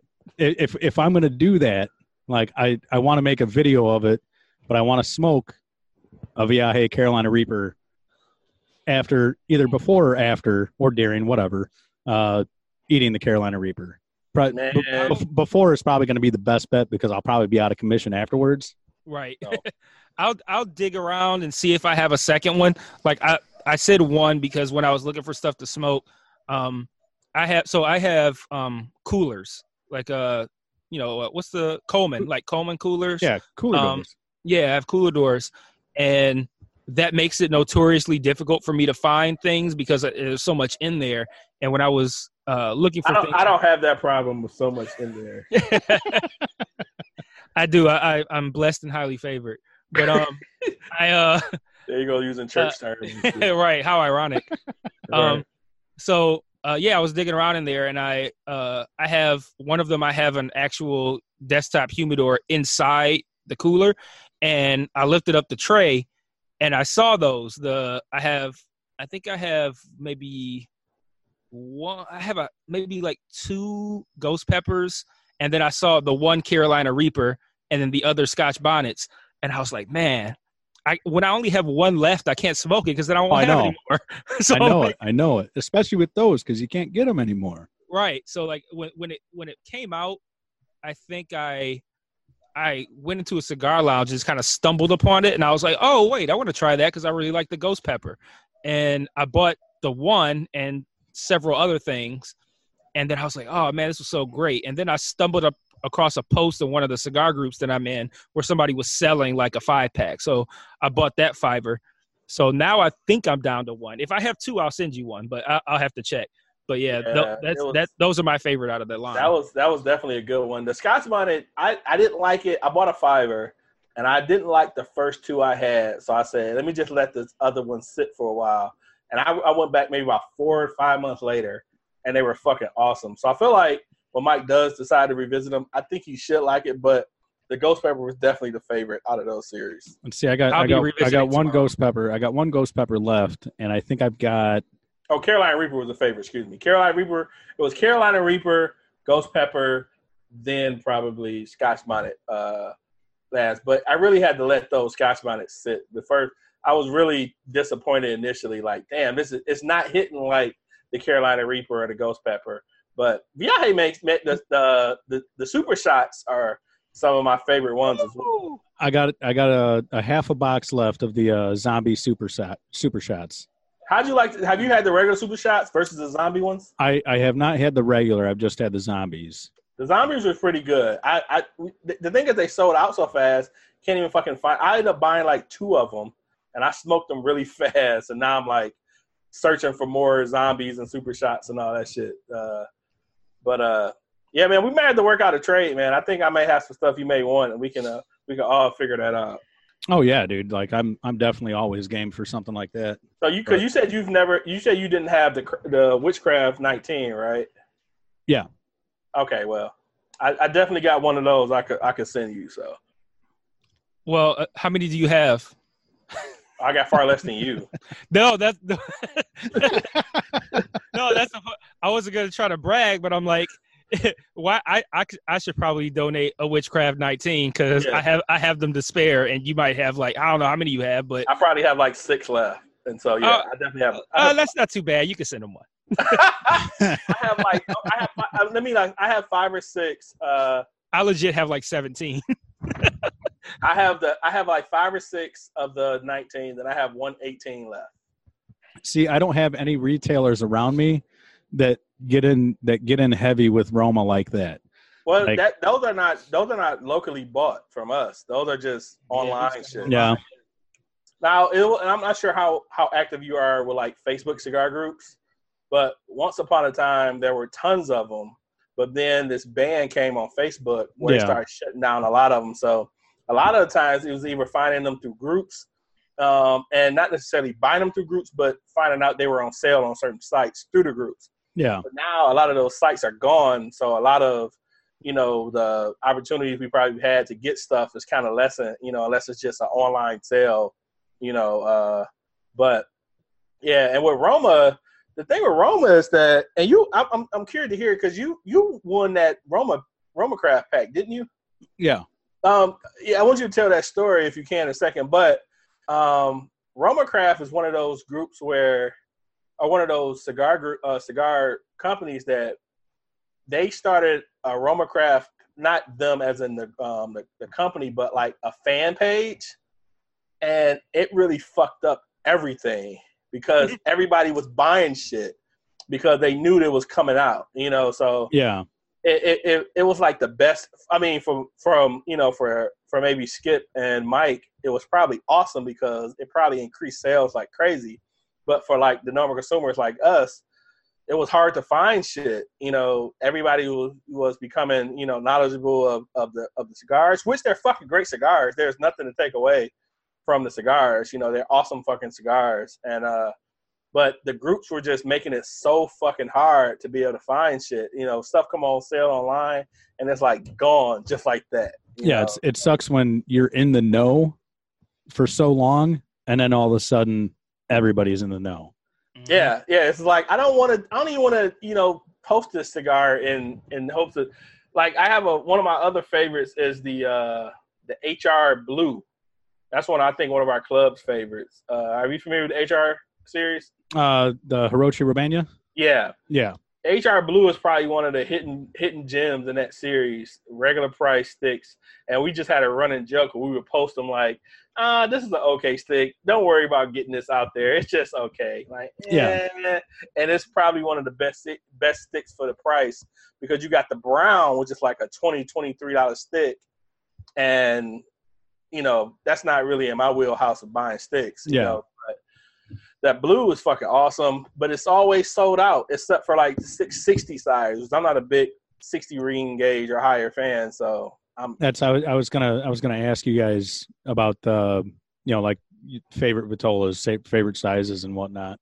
Robusto for me is probably my favorite, or anything less than 60, 56, 58 now. But when you get to 60 and higher, it's just and you just lose flavor. It's not the most flavorful cigars. Yeah. When you get to ring gauge. So not definitely anything, like I say, 56, 50 down, Robusto, Toro, typically are around my favorites. I'd say probably about the same for me. I do like to get like I do kind of like Lanceros. Sometimes you can get a whole lot of flavor in a thin Lancero, but yeah, Robusto's probably my favorite. Like the Cro-Magnon EMH lines that they do for the Sabertooth and the Black Irish and the Don Bosco. That's like 56, 56, I think, ish ring gauge. That's about where I would max out at. And speaking of which, talking about my favorite cigars, the Neanderthal HN is my favorite readily available cigar, but the Black Irish is my favorite cigar. Period. All right. I if only it's unfortunate that my favorite cigar period is virtually impossible to find. Yeah. That's my favorite one. If have you had any of the Black Irish, Brian? No. Yeah, it's definitely a good stick. Whoa! I told Mike that I'm not smoking anymore. I had my perfect Black Irish experience is that I had a Black Irish in Ireland. As a black person? That's about as Black Irish as you can get. Yeah, so that is my moment of the Black Irish, and I don't have to have any more again. So what if you go back to Ireland? I'll find another one somehow. But I don't see myself going back to Ireland because me and my wife got this thing where we're probably not going to repeat a place because there's so many places to go. So we're probably not going to go back to Ireland. Ireland was great though; it was an experience. It was one of those places where people there was asking us like, "Why did we come there?" And not in a like, "Why are you black people here?" But it was more of like, "Why did you decide to come to Ireland?" It's not like a tourist place. And it was, and I would admit, it really wasn't my idea to do Ireland. My wife wanted to go, but for me, just going to a new place was pretty dope. So, it was enjoyable. We got a chance to drive around, drive on the other side of the street, drive in a right-hand steering wheel and all that shit. So it was pretty dope though. I've definitely always wanted to go. I'll get there someday. But yeah, and why? What the why is, I don't know, man. Like you think historically, like there's not a lot of mainstream history there. You have history, it's a very old country with, you got the castles and you got everything else. That was one of the reasons my wife wanted to go, for the castles. Yeah. Which I would love to see that, but strangely enough, like to see that much green, like I don't know if it intrigues me or if it's just seeing pictures of it and just thinking like I've got to see that in person. Yeah. And of course, you have the Irish stereotypes where you just go and get hammered and have a great time and all that. But yeah, I mean, it was to walk into like 4,000-year-old castles or to go to like 10,000-year-old cemeteries and shit, was pretty surreal. To go to like the Cliffs of Moher, if you're familiar with that. Yeah. That was just like an unreal experience to see that. We didn't do the Northern Ireland just because it's like crazy up there right now, just with their people. So they're having a lot of discourse in Northern Ireland. Now, see, I'm sure I sound real ignorant when I say that, there's not a lot of mainstream history, but, like that's, I started listening to, I doubt you guys nobody's going to fucking know this guy, but, is Blind Boy. You're absolutely right. Yeah. He's so when I first found these guys, they had a video on YouTube called Horse Outside. But it's these two Irish guys, and they wear plastic bags over their faces, with their eyes and mouth cut out. But it like the song, it's actually a political song making fun of it, whatever. But anyway, this dude's got a podcast, and I just found it. And I started listening to it and like learning, like seeing kind of a little bit of the political side of Ireland now, and a little bit of history, and it's just like, wow, that's pretty fascinating. But yeah, do they record currently? Blind Boy, yeah. Okay. I might have to check them out just on your suggestion. It just sounds funny. My ignorant ass, the first time when Otis got back from Ireland, my dumb ass was like, did everybody sound like Conor McGregor? They asked me, like, why'd you come to Ireland? I just want to see if y'all all sound like Conor McGregor. I was curious. The accents were very, very strong, but like I think of two things when I think of Ireland. I think of Sons of Anarchy, and I think of Game of Thrones. Yep. But neither was in the lower part of Ireland. Like I think wherever the place was, and I can't think of the name of the place that his baby got. Belfast. Belfast was up north, and then where Game of Thrones and Field was up north too. So they, like I say, they're having a lot of like civil discourse in Northern Ireland. So we decided not to go there, just because we're foreigners and they're gonna know we're foreigners, and we decided I don't see how they would know that.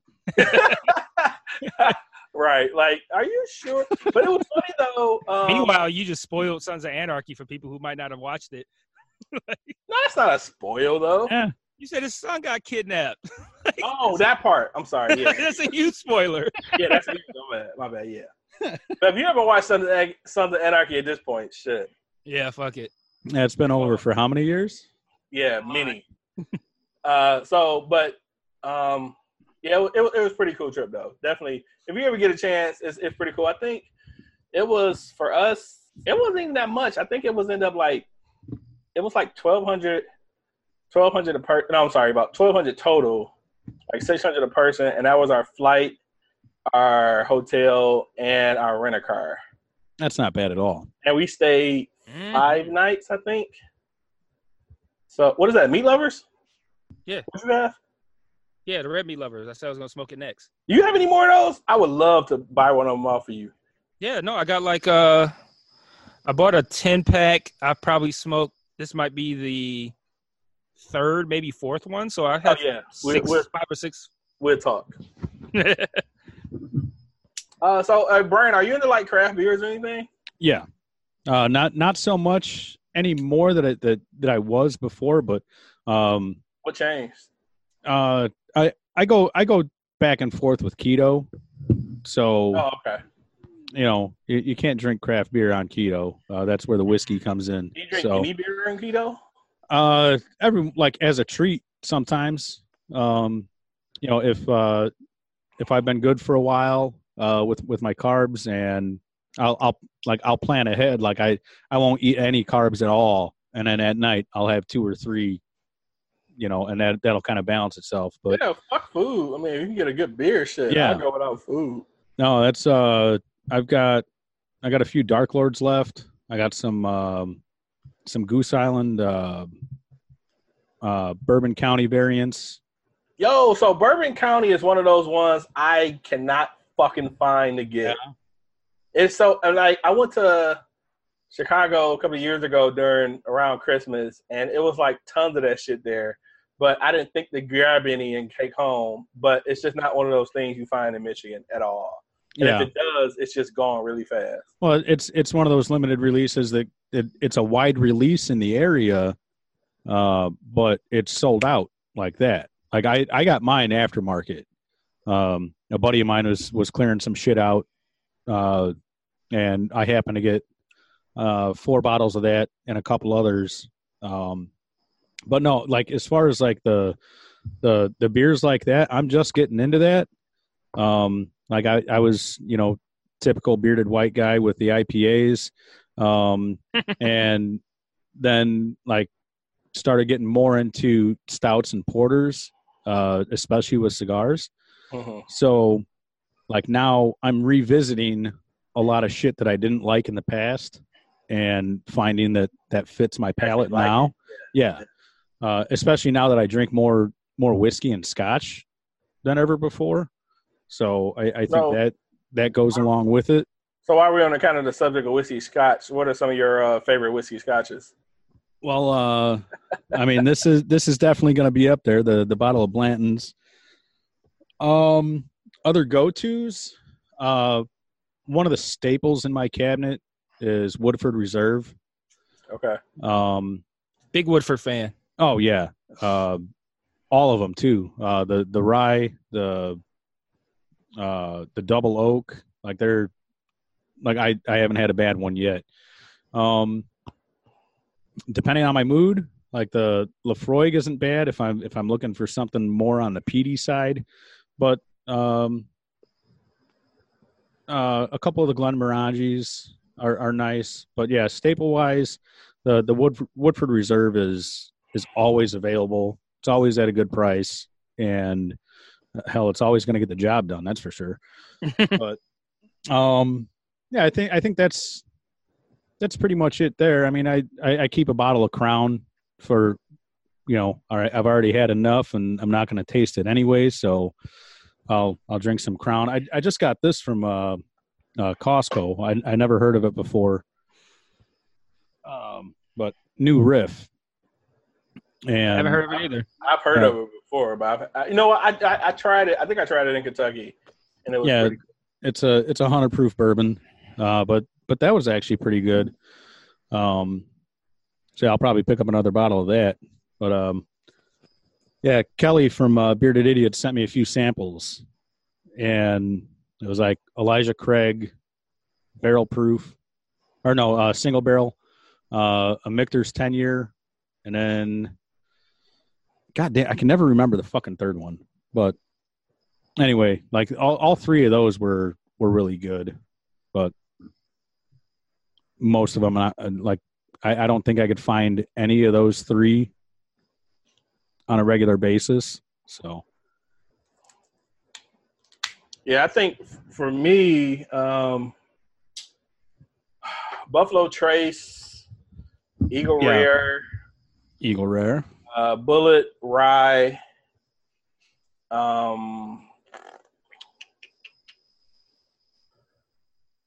probably what's the third one? I just started. It's a one called JP Weiser. That's a Canadian whiskey, and they have a rye that's pretty good. I stumbled upon that recently, and I can't think of a fourth offhand.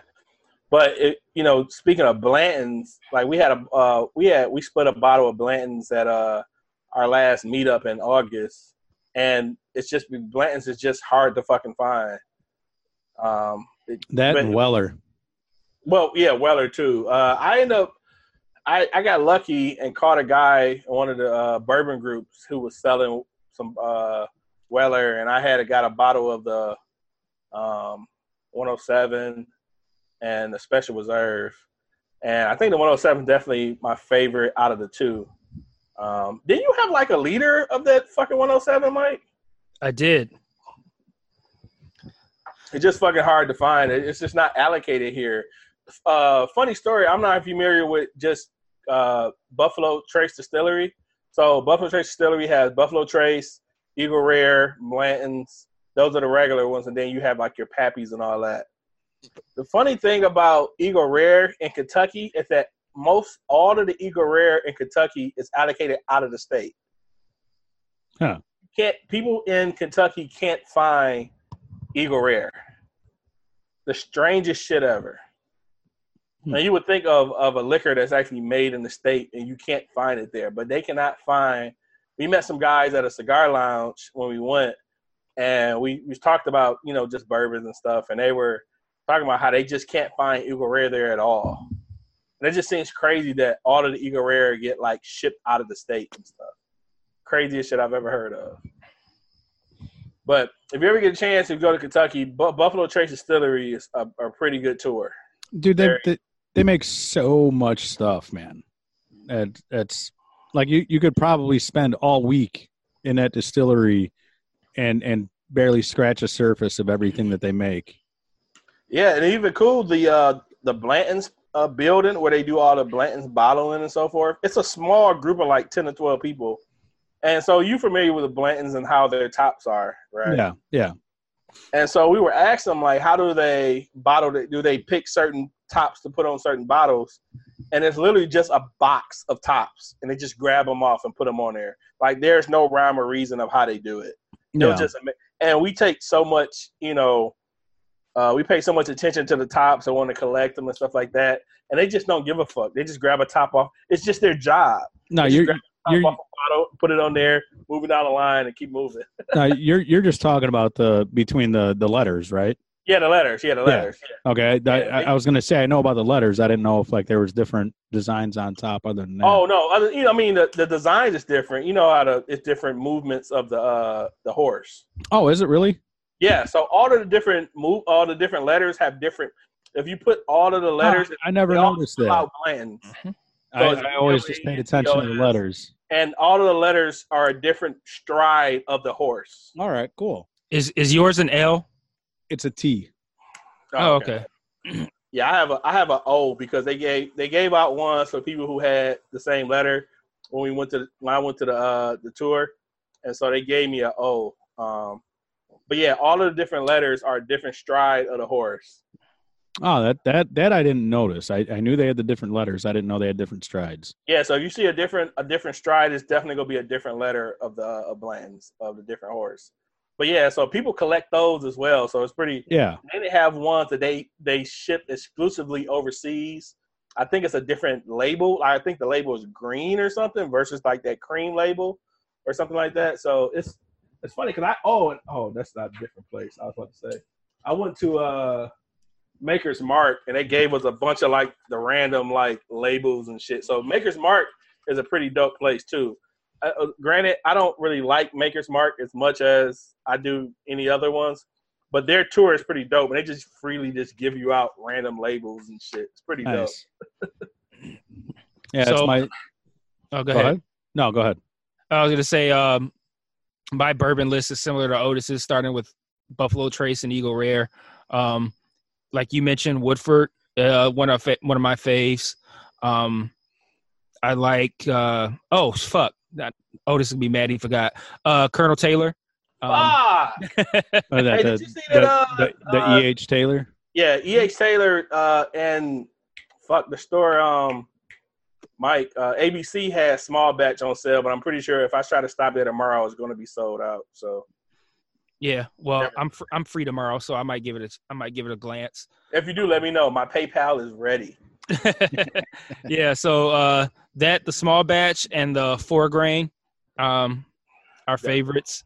Definitely. What else? It's not. Sazerac Rye was there too, Mike. Just Dude, that's I need to find some of that. I need to find some baby Saz. Yeah, so shit, we do too. Somebody messaged us saying that they had it today. So yeah, that same place. That was ABC had baby Saz and small batch. But continue, Mike. My bad. No, I was saying I might swing by there tomorrow and see if they still have any. I'm off work the next few days, so yeah, ready to enjoy some rare time off. But yeah, and then Midwinter Night's Dram is one of my favorites too. It's dumb expensive, and I've only had the one bottle, but yeah, that was great too. Yeah, that's all I could think of off the top of my head. I was just going to mention, like you mentioned, like going to the distilleries and whatnot. Me and my wife were trying to decide where we're going to go on vacation at the end of October, and it was kind of coming down between like California, Vegas, and New Orleans. And then she just all of a sudden she's like, "What about Tennessee?" I was like, "Well, I mean, if you want to like get a cabin or something, something like that, because like this is going to be our first vacation away without the kid." Nice. I was about to say, like, you gonna take your kid, to like a bourbon tour now? Yeah. Hey, man, you got to make it happen. But she's like, "Well, they have like, whiskey distilleries and wineries and this and that." I was like, "Well, if you want to go somewhere for whiskey," which she doesn't drink whiskey, I was like, Kentucky Bourbon Trail is where we would go, and my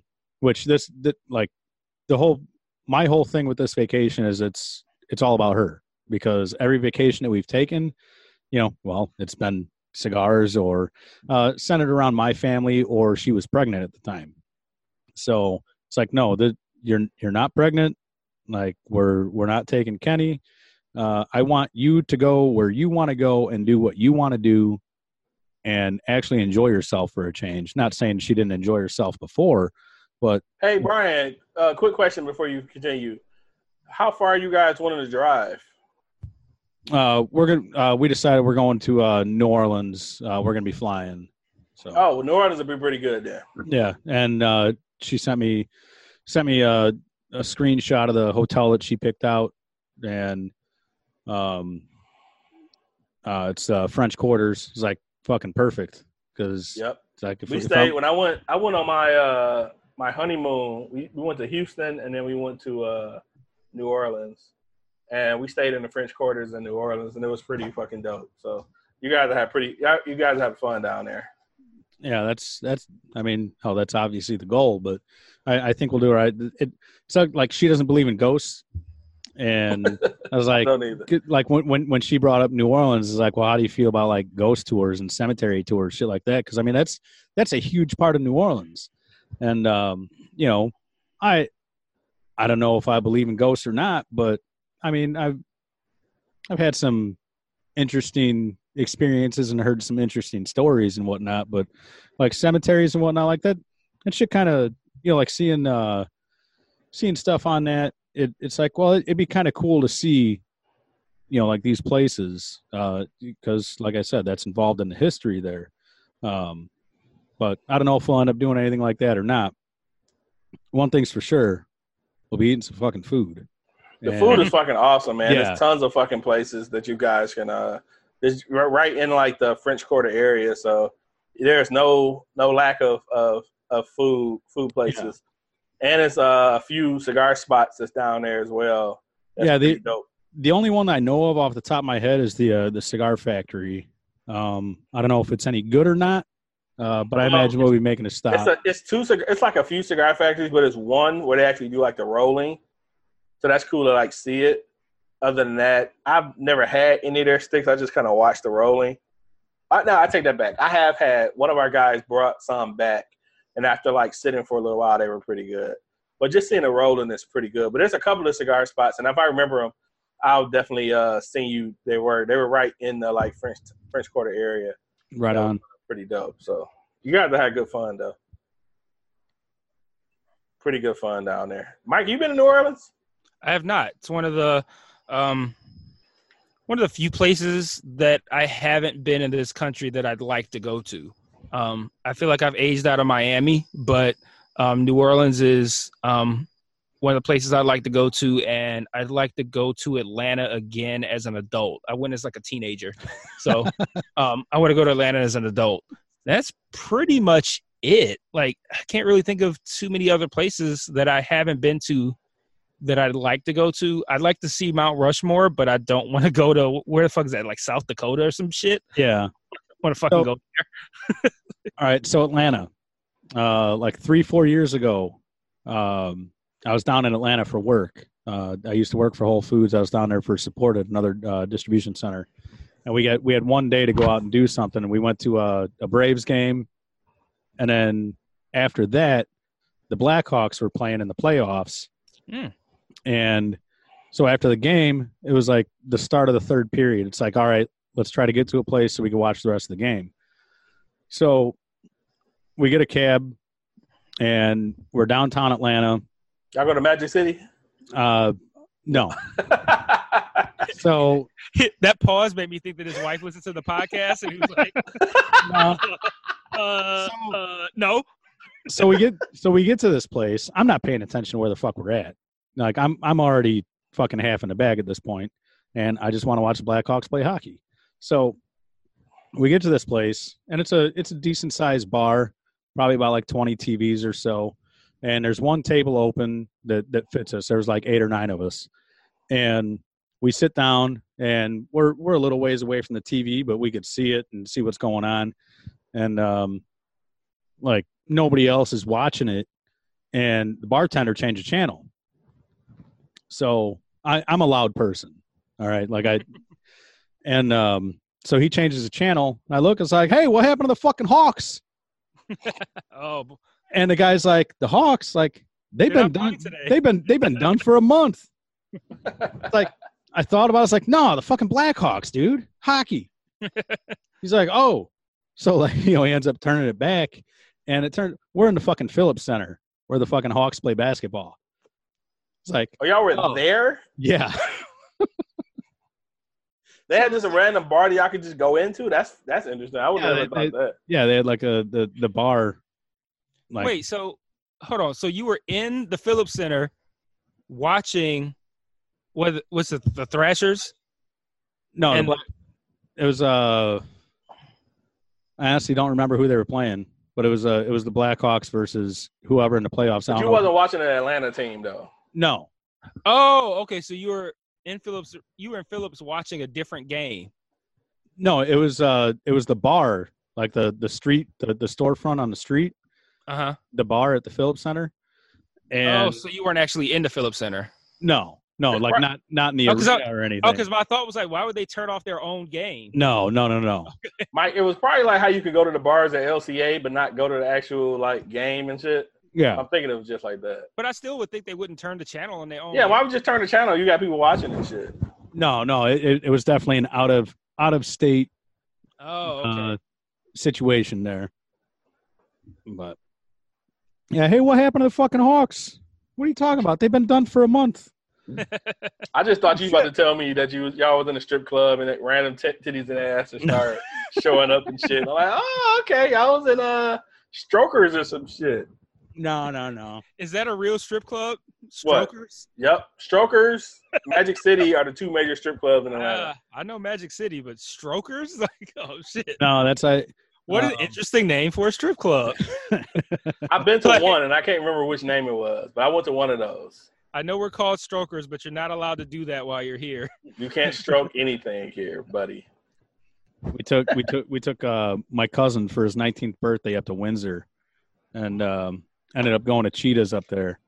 Oh no, we're familiar with that. Yeah, I kind of Windsor for us is Chicago for you. Exactly. It's actually that's pretty much the same distance of what you described. Well, I have family in Bell River, like up there in Windsor. But yeah, we took my cousin from Florida up to Windsor for his 19th birthday because he's in Florida. He can't do shit for his 19th birthday, and but yeah, it was so fun watching this kid because I'm like 21, 23, somewhere around there at the time, and it was so fun watching this kid have a fucking blast at the strip club. His mom is like super, super, super religious. And like seeing her kid do this shit was just hilarious. Man, I took when I was I don't know, maybe like in my early 20s, we had, I don't know if they still exist anymore, but there were like these spots in Detroit where they were like strip clubs, but they weren't strip clubs, so there were no rules. It's like you would have to know about the spot and just go there.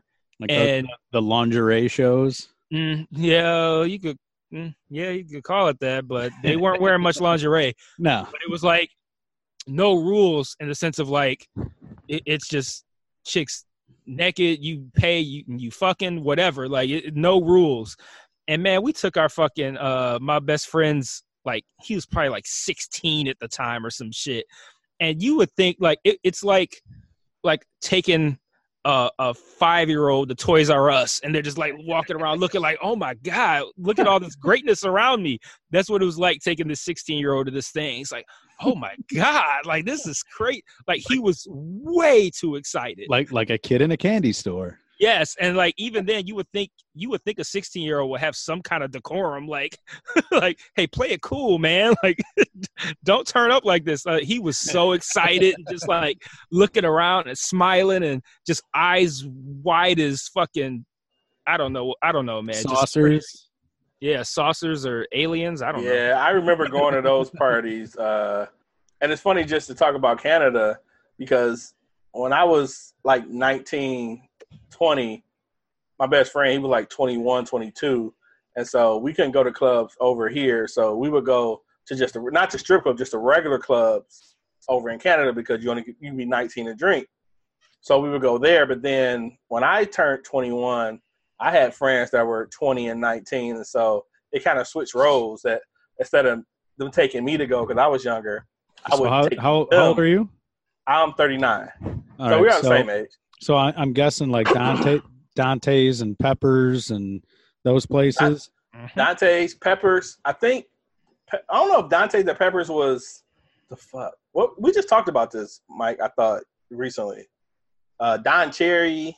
Oh yeah, yeah. Don Cherry's, and it used to be this one club called Music Cafe. Music Cafe, and it's funny, it just tore that down like 5-6 years ago. I remember seeing a news article about it. But Music Cafe used to be open on. You had to have seen an article because you're banned from Canada. Yeah, well, I'm banned to this year. I could go back this year. I had a 10-year ban from Canada, Brian. But four? You can't not elaborate on that. Oh no, it's just you have a DUI in the States. All right. You can't go to Canada for 10 years. So I had a DUI in 2009, and so I should be eligible this year to go back to Canada. Now, see, I took the chance. My cousin got married, and he took the chance, but his ass got sent back. Oh yeah, I took the chance. So I took the chance. Was that 3 years ago? It was more than that's about right because it was for It's for your daughter's birthday party. Your daughter's baby shower. No. It was for like a pre-wedding thing. Oh, so a little more than 3. So yeah, so 3 years, give or take. 4 years, almost 4 years. So Mike was getting married, and they was having like a pre-wedding, pre-getting married party, whatever you want to call it. It was called a Jack and Jill, was what they called it. I don't know if that's a U.S. term or a Canadian term, but it was called a Jack and Jill, where it was like, hey, like how you have like a bridal shower and a bachelor party. It was a thing where both yeah, like a combined bachelorette party. Yeah. I said both genders. Two of the 17. Two of the 32 that exist. But we were going to his, and me and my wife was going, and they stopped us. And long story short, they were like, you had a DUI, so you can't come over for 10 years. So they pulled us over. We got searched and all this other crazy shit. And then they kept, and it was funny. It kept pissing me off. They kept saying like, well, your wife can stay, but you're gonna have to go back. I'm like, motherfucker, we in the same car. What the fuck you mean she can stay and I have to go back? Like, what do you expect me to do? Like, potentially the next 4 hours? Like, just chill? Like, can I go to a bar? Like, what the fuck do you want me to do? You can hang out in the fucking duty free. No, and the thing is, he said it like 3 times, dude. And I'm like, are you fucking sick? Like, I felt like he was like trying to get me to like react and shit. Like, are you serious? Are you gonna really keep saying this? So they made me go through all this paperwork, and they were like, well, you can pay whatever certain amount to file paperwork to come over for the Queen's pardon. Dude, I'm like, we just go home. And he's like, well, you sure your wife can stay? And I'm just like, what the fuck you want me to do, dog? So you can walk the earth like Jules Winfield. Bruh. Walk the earth. So we got turned around, and that's when I found out I couldn't go over. So this year marked the 10th year, and I believe it's when your conviction started or something. So it was like May or June. So at this point, I'm free to go over there based on that. But yeah, I haven't tried yet. So I think it was just a you thing because I had a DUI in 2005, and I've 100% been to Canada prior to 2015. No, my dad wasn't able to go back.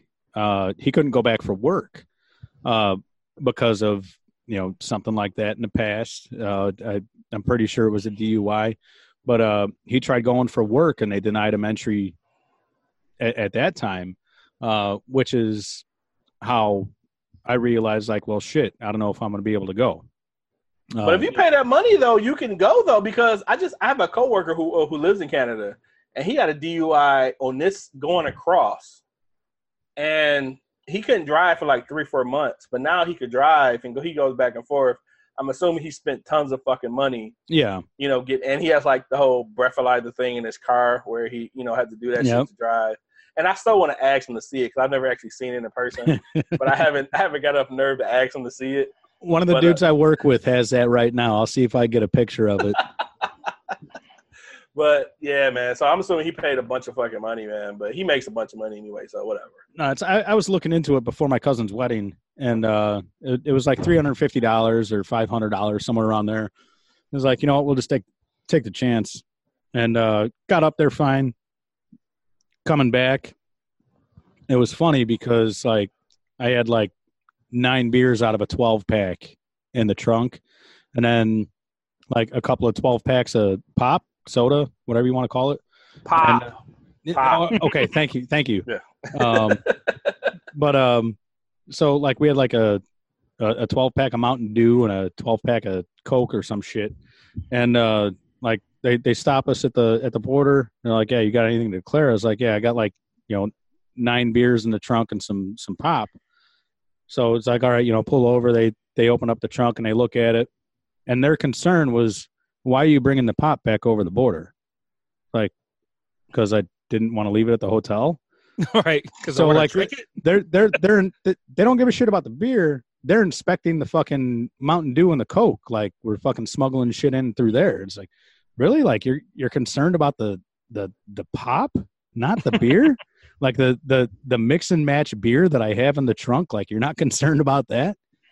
I went over once when I was probably 20, we'll say, and I obviously, like, when you're 20, going over there to get, alcohol is, everybody's doing that here in Detroit. It's a free pass to drink. And I go over there. I was visiting some chick who was going to the college in Windsor, and I bought a 6-pack of Coronas or something like that. And I brought back however many of them I had left, and they were just in the trunk. And when I pulled up, they had me pop the trunk, and immediately I was sweating bullets because I'm not old enough to drink in the United States. So at the time, so I'm like, oh man, oh my God, I'm going to jail. And they popped the trunk. They looked around, they closed it, and they told me to leave. I'm like, it wasn't hidden. Like, there's no way they didn't see that shit. But I don't know. Like you said, I guess they just didn't care. No, that's now I go back. Like, my wife is Canadian, so I go back and forth to Canada probably twice a month. So I never get pulled in, and I use that to my advantage. I bring all kinds of shit back and forth. Yeah. Like, I mean, not anything illegal or anything like that, but just shit I don't declare. Like, if I bought a bottle of liquor while I was over there, I'm not gonna be like, yeah, I bought liquor. I'm just like, nah, I ain't got nothing, and just let me through. No, that's like I said, I have family in Windsor, and every time that we went up there, that was the excuse. Like, yeah, I'm visiting family. Me and a few friends in the car. Yeah, visiting family. Never any problems. Like, the only problem I ever had was when we had pop in the fucking trunk. And it's like, and at that time, I'm like fucking 34, 35, Oh, wow. Like, come on. You kidding me? What are you going to do with the Sprite, sir? Yeah. Yeah, exactly. Who are you going to feed this Mountain Dew to, sir? What are you doing with it? It's too much caffeine, son. Plan on declaring this Fanta? No. It would have been a problem if it was Faygo. Right. Y'all get Faygo in Indiana? I'm sorry. I seen Otis's reaction when I said Faygo, just shaking his head. But yeah. You could find it in some stores around here. I don't know how far Faygo travels, so I'm just curious. No, I was young once. I was a fan of ICP for a short period of time, so Faygo was running through the house whenever we could find it. Insane Clown Posse? Yeah. Not anymore. Not anymore. Let me clarify. Not anymore. Because they used to spray Faygo everywhere at their concerts. Yeah, I know. That's No, I was just telling Mike. I don't know. Mike is not. Although Mike is half white, he doesn't really fuck with his white side. So I'm pretty sure Mike didn't know nothing about that. I don't know nothing about what ICP and their Faygo thing. I didn't know they did a Faygo thing. Yeah, that's what I was talking about. Yeah. I knew who ICP was though, but it was maybe because Eminem talked shit about them. So. Yeah. Like, who are these guys? Yeah, that's a whole nother fucking story. But so did you ever you've talked with the bearded idiots on a few occasions? That's a nice ass you got there. It's like, man, no touch ups, just perfect burn, man. Sokka's the guy. Speaking of sorry to cut you off, Otis, but speaking of guys in our group, Skip Martin is in our group, and he doesn't post, but he'll like stuff like on the low. Yeah. So kind of cool just interacting with Skip every now and then. Oh yeah. Never got a chance to meet Skip. Met Mike though, and he was pretty dope. Skip doesn't come to Michigan. Skip doesn't do many. I don't think Skip does much up north travels, period. Like, I've seen him at places down south, other than Texas, rarely. Like, I think the only place I've seen him down south was like Texas and then Florida. So that's must be nice as as a business owner. You don't have to touch nowhere where it's cold. Yeah, but he was at that some cigar thing in Denver. Yeah. Yes. Oh, dude, let me tell you Rocky how Mountain much we're really, as a cigar group, at least the admins, me, Mike, and Tony, are planning to go there next year. That cigar event looks so fucking dope, dude. Yeah. Are you familiar with that one, the Rocky Mountain Cigar? Just as of late, when I was seeing Riste and Skip post about it. Yeah, that one look, and the flights are pretty inexpensive. That would be one I would really want to go to. Like I've seen the Big Smoke in Vegas and other stuff, but that one just looks more people friendly. Like people are hanging and kicking the shit and so forth. And to know that Roma Craft had like a full presence there, it just made my envy grow just to see that they were actually there. I would absolutely love to go there, especially since I've never been to Colorado. So to knock that off the list and go for cigars, it's just that's just the combination. So I'm definitely looking forward. I'm gonna keep these guys abreast, Mike and our other admin Tony, because we're definitely going to plan for that next year. Yeah, that's like Rocky Mountain. What is it? Cats down in Texas. No Fucks Given down in Texas. Like so many like giant cigar fests that you see, and it's just like, man, I would love to go to these, but like if I have one a year that I could go to, like I'm meeting up with my buddies from Cigar Geeks. Oh, for sure. So now what social network are you guys with Cigar Geeks? It's just cigargeeks.com. Oh, okay. So I didn't know if it was like a Facebook group because like BOTL is like just an internet social group. Yeah. But yeah, I'm definitely want to try to go to that one. I haven't seen right much. Back. I need to fill up my cup. All right, do it up. It's not too many. I've kind of wanted to go to Barn Smokers with Drew Estates, but I don't really do a lot of Drew Estates sticks much anymore. But just the experience of going to and seeing just the process of how that works would be pretty dope. So, dude, I would love to take the cigar safari with Drew Estates. Like, as much as I'm not like a fanboy or anything, yeah, I've heard nothing but good things about that trip. And I mean, they do have enough good cigars to, justify. Yeah, to keep me. Yeah, absolutely. If I had to do that, that's what, Nicaragua. Yeah. Yeah. I feel like if I was going out over there, I would want to go to Esteli to go to Roma Craft's spot there. But I think if I went anywhere over there, would probably satisfy my need to is checking out just the process of the farms and just all that stuff. It better be pretty dope. As much as I would love to go to Cuba for like the nostalgia and whatnot, like I really think that the better experience is going to be in Nicaragua. Yeah, I don't think it compare. Like I did a day trip to Cuba in March. Well, I went on a cruise, and one of our days was to do a trip to Cuba. So we stayed there for like 8 or 9 hours. Yeah, and we did a tour of a cigar factory. I forget. I think they made Monte Crisco's there and a couple of other cigars. But they made a bunch of different cigars, so it wasn't like a specific actual brand just making there.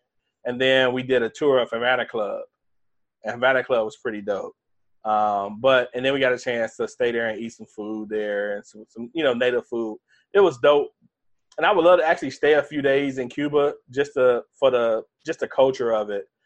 Just 8 hours, 9 hours is not enough time. No, that's I've been on one cruise, and that was Cayman Islands and Key West.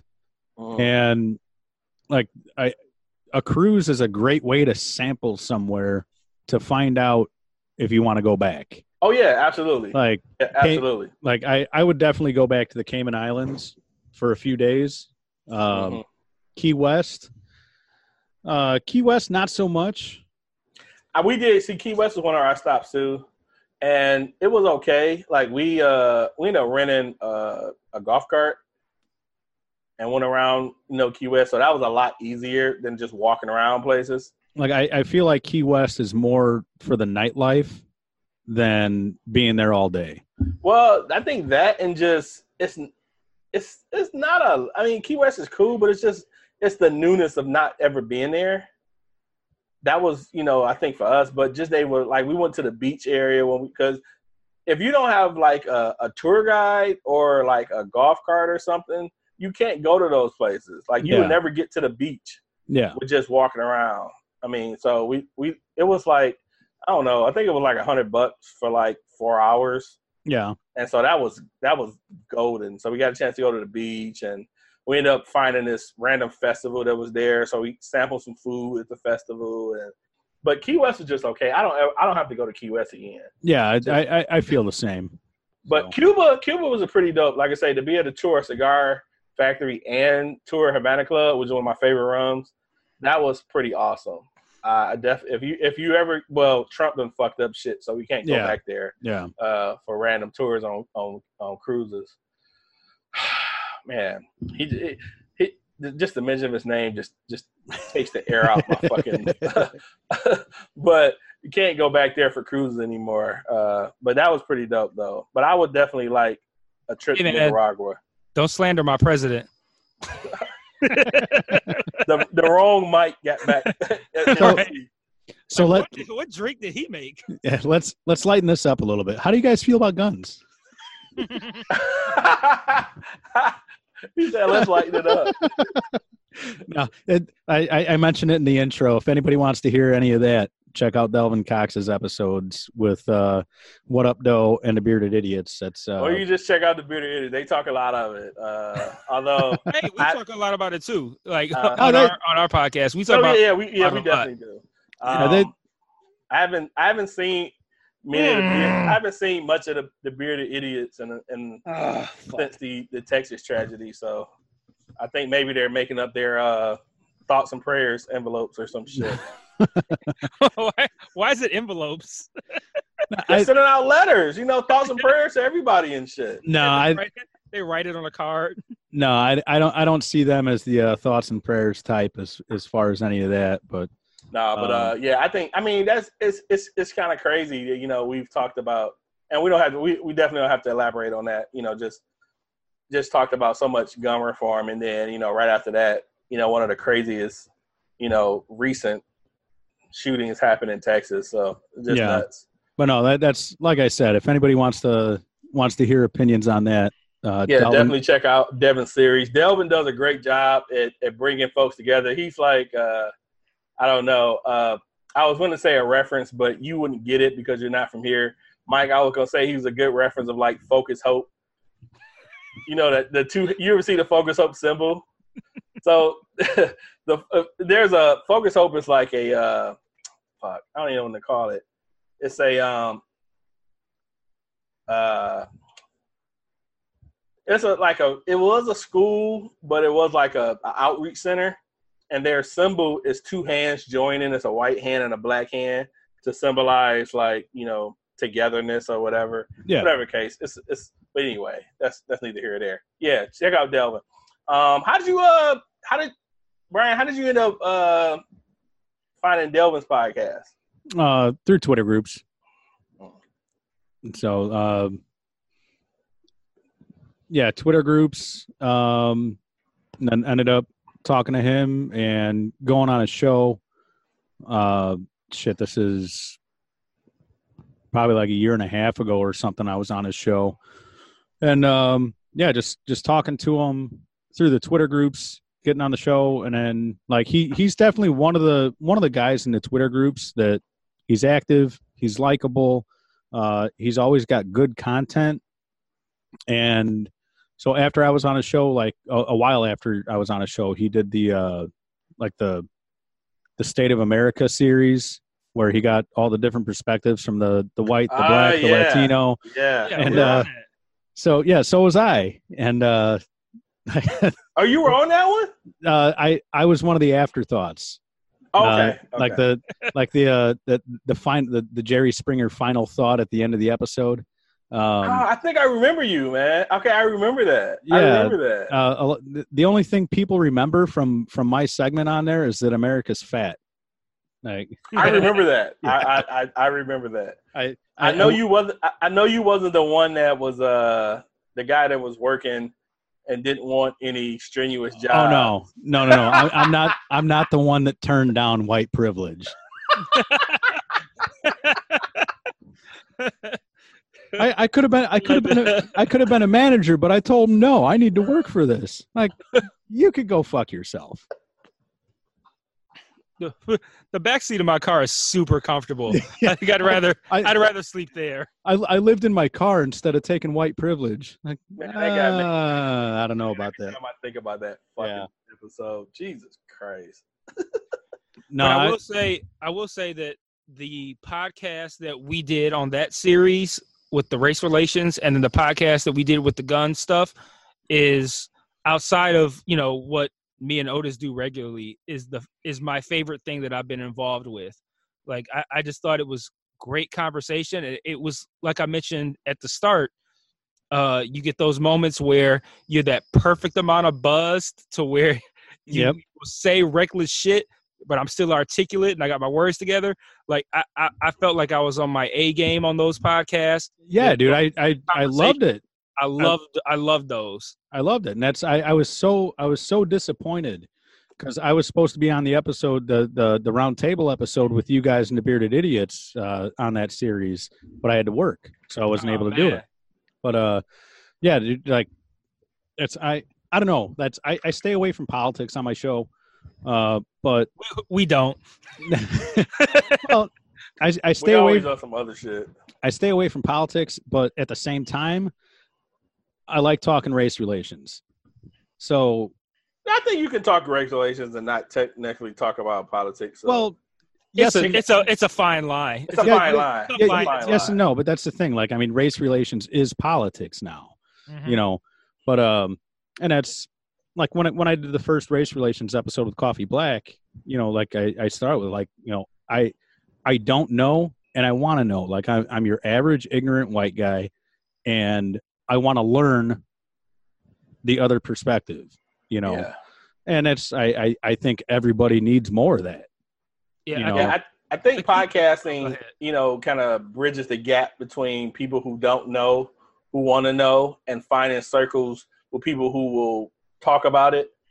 It's not like, with Twitter, you can get a random person who would just start talking to you that may not necessarily want to talk to you, and you get some bits of information. But through these circles of podcasting, we've definitely been able to find the different circles to have those conversations that you can have decent conversations without, the yelling and screaming and the kind of, the craziness of social media, and have those conversations. And Delvin has definitely been a bridge to those. So yeah, and that's, I mean, as long as you're willing to step out of your echo chamber and listen to another point of view, like that's, I mean, you are going to find it in podcasting.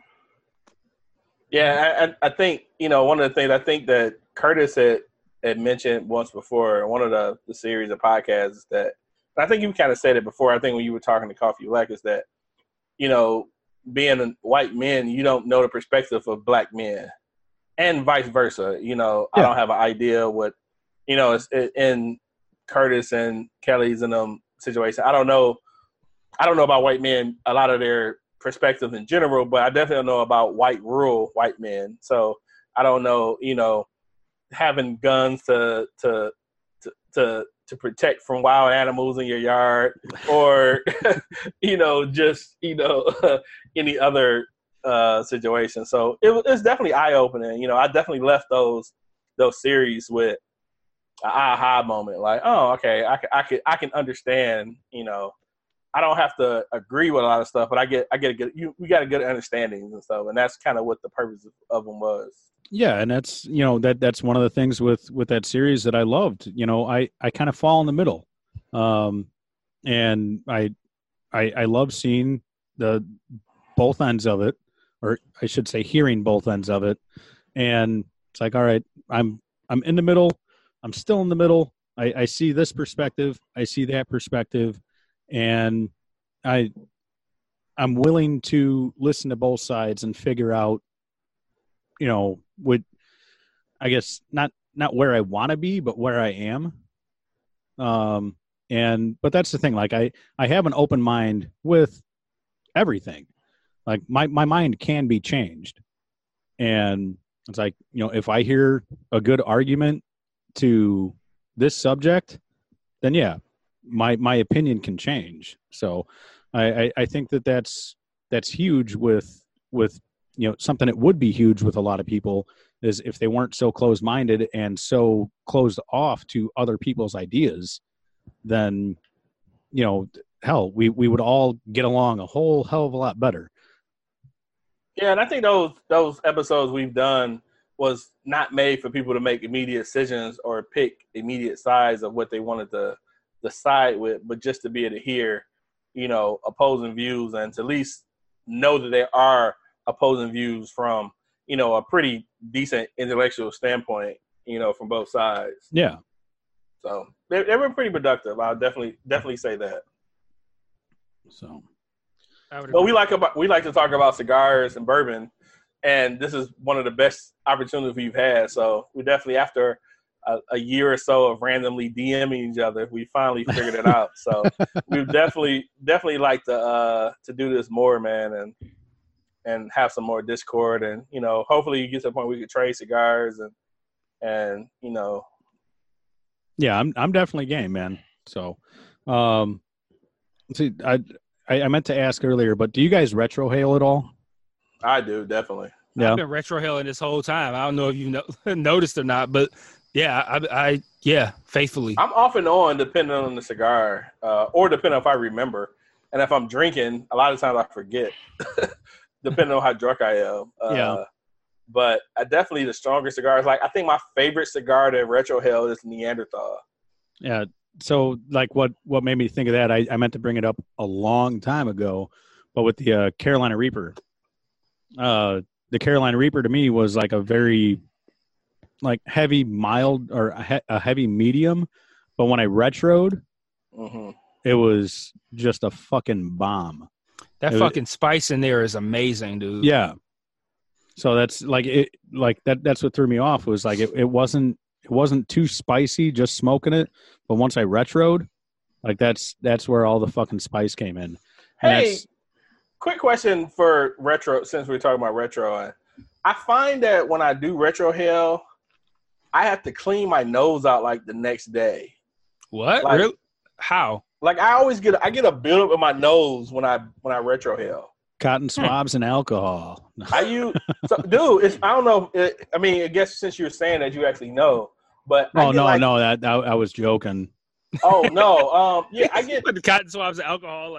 No, I get a weird I one time when I first noticed it. It was a night after I had smoked a bunch of cigars, and I blew my nose on. I wiped my nose, man, why is my? But I realized every time I was getting retrohaling cigars, I would get a weird feel in my nose, and I would use wet wipe to clean out my nose when I retrohaled a lot. See, I work in the mill, so no matter what, I'll blow my nose, and it's just it's just not. So it's not even. Yeah, it's not clean. Yeah, I know that life. Do you need to define retrohale for your listeners at all? I don't know. Like if me and Otis talked about retrohaling, I was like, okay, we need to define this so our listeners know what we're talking about. So I feel since you do your listeners probably don't need to know that, but no, actually, I'm not sure. But retrohaling. Obviously, you don't inhale cigars. You're not supposed to. You really shouldn't. But retrohaling, you draw the smoke into your mouth and you push it out your nose, and with that, you end up with more of the flavor nuances where you're going to pick up different flavors that you didn't pick up generally just drawing the cigar into your mouth. Yeah, I know Saka is big on that too. He talks about the retrohale on a lot of his cigars, and I said, I'm smoking the Red Meat Lovers. That's I do that with this one, and that's going to be hopefully a great experience with the new Neanderthal that's dropping later this month. Are you aware of that, Brian? No. So they're putting out a box press Neanderthal that's going to be exclusive to Fine Ash cigars in Phoenix. They're putting it out for Fine Ash on the 21st, and there's going to have a wide release after that. And yeah, I'm anxiously anticipating. Skip has said it's their strongest cigar that they've made, which is saying a lot since the Neanderthal is one of the strongest cigars you can get, period. And they're like, yeah, this is way stronger than what we normally do. Yeah, oh, great. I can't fucking wait. And one of Mike's homeboys, Steve, lives in Phoenix, so and he has a membership. at Fine Ash. So he actually gets a discount. So I'm gonna get a box through him at his membership discount. So I texted him earlier today. I was like, hey, do you know if there's a limit to how many boxes you can get? Like, 'cause I would like a box myself, to be honest. So. No, and that takes me back to the Buckeye.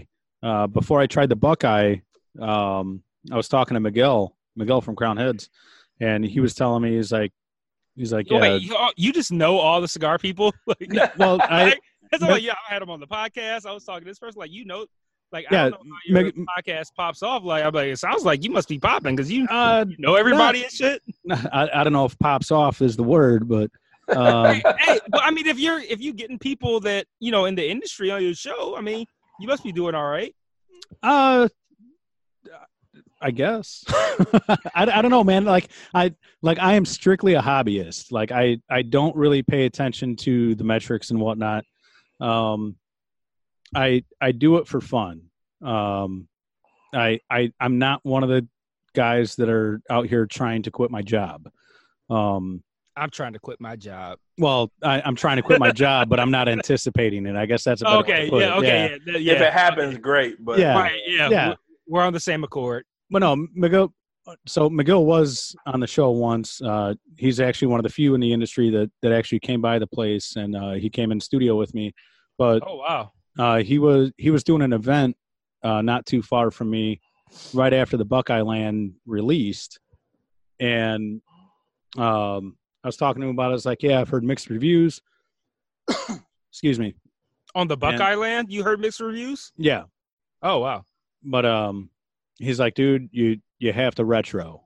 Like if you retro this cigar, it's just a whole different experience.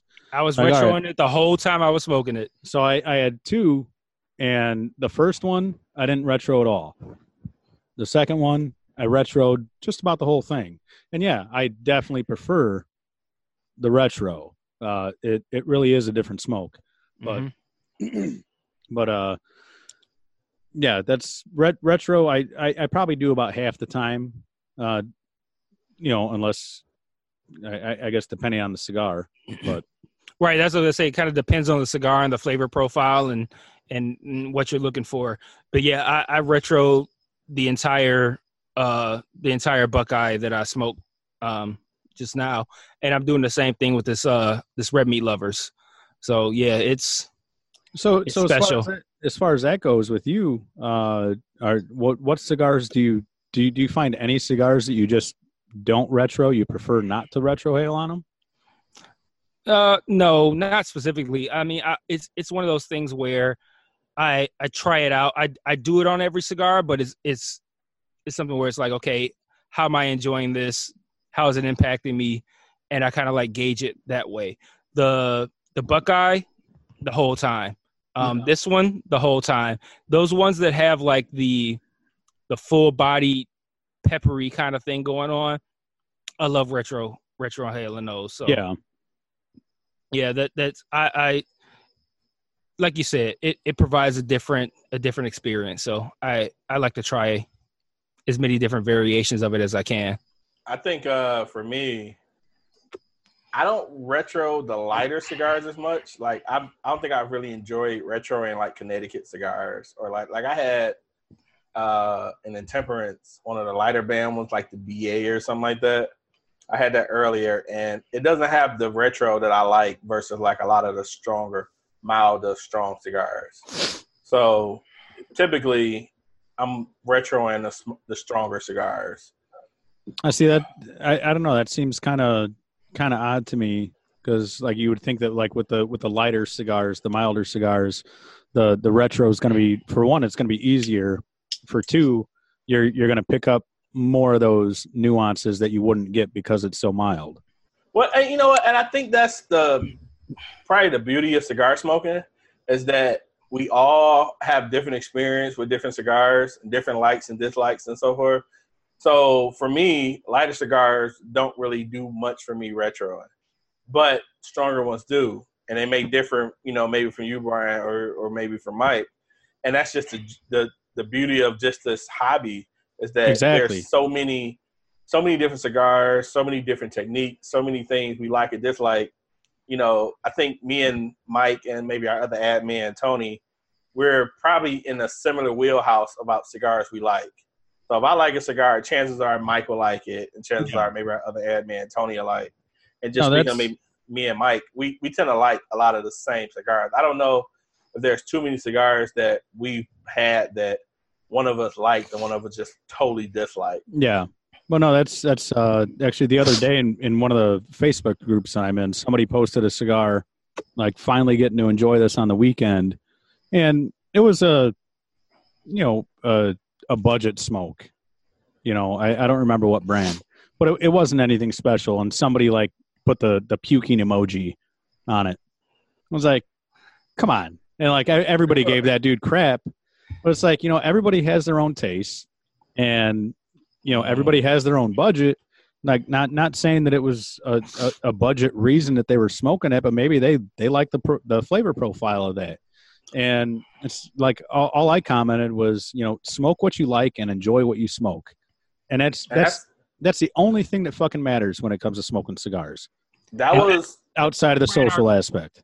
We pride our group on that. We will not slander anybody for what they smoke. Like, we hate that shit. That's part of the reason why we created the group in the first place. Yep. Because those big groups that have tons of people in them, they want to shit on, all these different brands or all these different cigars. And it might be a brand or a cigar that I don't even really like. But I'm not going to sit here and shit on somebody for what they like to smoke. And that was the entire reason we created the group, was to have an all-inclusive fellowship. Like, hey, we all smoke cigars, we all enjoy them, let's smoke our cigars, let's chill, let's talk shit, let's enjoy these drinks and have a good time. I'm not going to sit here and shit on you for smoking Gurkhas or acids or whatever the fuck that people love to like pile on people who smoke them and like, oh, that shit sucks. Oh, blah, blah, blah. Yeah, there's a reason acid is the number one selling cigar in the States, if not the world. Acid was a cigar that I started smoking. Exactly. Acid is a cigar that a lot of people start smoking with.